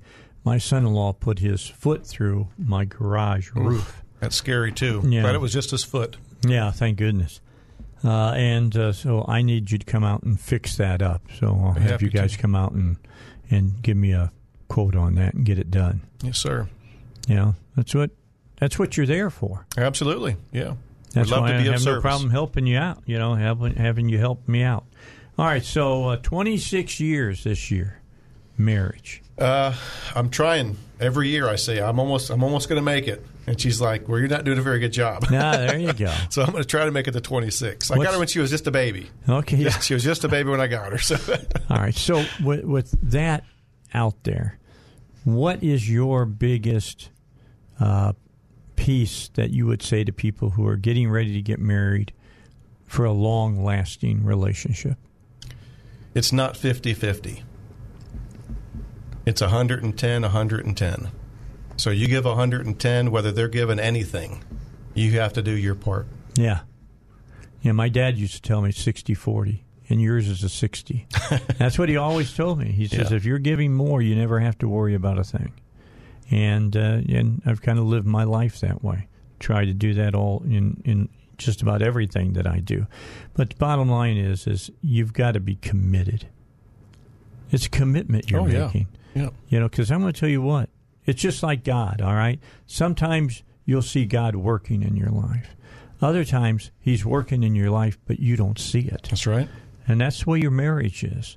You know, you just gotta keep on working towards the end, which is death. That's right. That's the end. I mean, it goes until death do us part. We apart for a little bit, but then we'll be reunited again. That's right. Absolutely. It won't be long. Past the veil. That's right. What'll happen. Joel, again, thanks so much for coming in. Yeah, Dave, thank you. Appreciate you. Number one, it's always nice to have a good friend who is a Christ follower like you are. And you know that they understand you as you understand them when it comes to, the spiritual side of life. Yeah. And it's amazing how many people are dealing with things that you don't even know about. Oh, absolutely. You know, you don't know what people are dealing with. They're driving home in their cars today. I mean, you got mortgages, you got family members in the hospital, a new diagnosis of some kind of disease. There's so many things out there that people deal with, and I don't know that we really get to know each other like we used to before all the social media stuff. I agree. And we got to get back to that and start talking to each other about what's going on in our lives. I agree with that wholeheartedly. Joel Johnson, PI Roofing, PIRoofing.com on the web. Their phone number, 501-707-3115. I cannot more highly recommend a group than PI Roofing, one of the great companies that have been with me from almost the moment that I started here in Little Rock to today, and fantastic organization. Keep doing the great deals that you do. Thank you, Dave. Appreciate you. Appreciate your listeners. All right, let's take a break. We got news coming up. We ready to go to news there? Wow, man. Okay, Zach, take us to news. Joel, we'll get you on here in a few weeks. I'll be calling you next week to get my garage fixed. Awesome. Thank you, Dave. They're out at my house. All right, a break, and then more here on the Dave Elswick Show.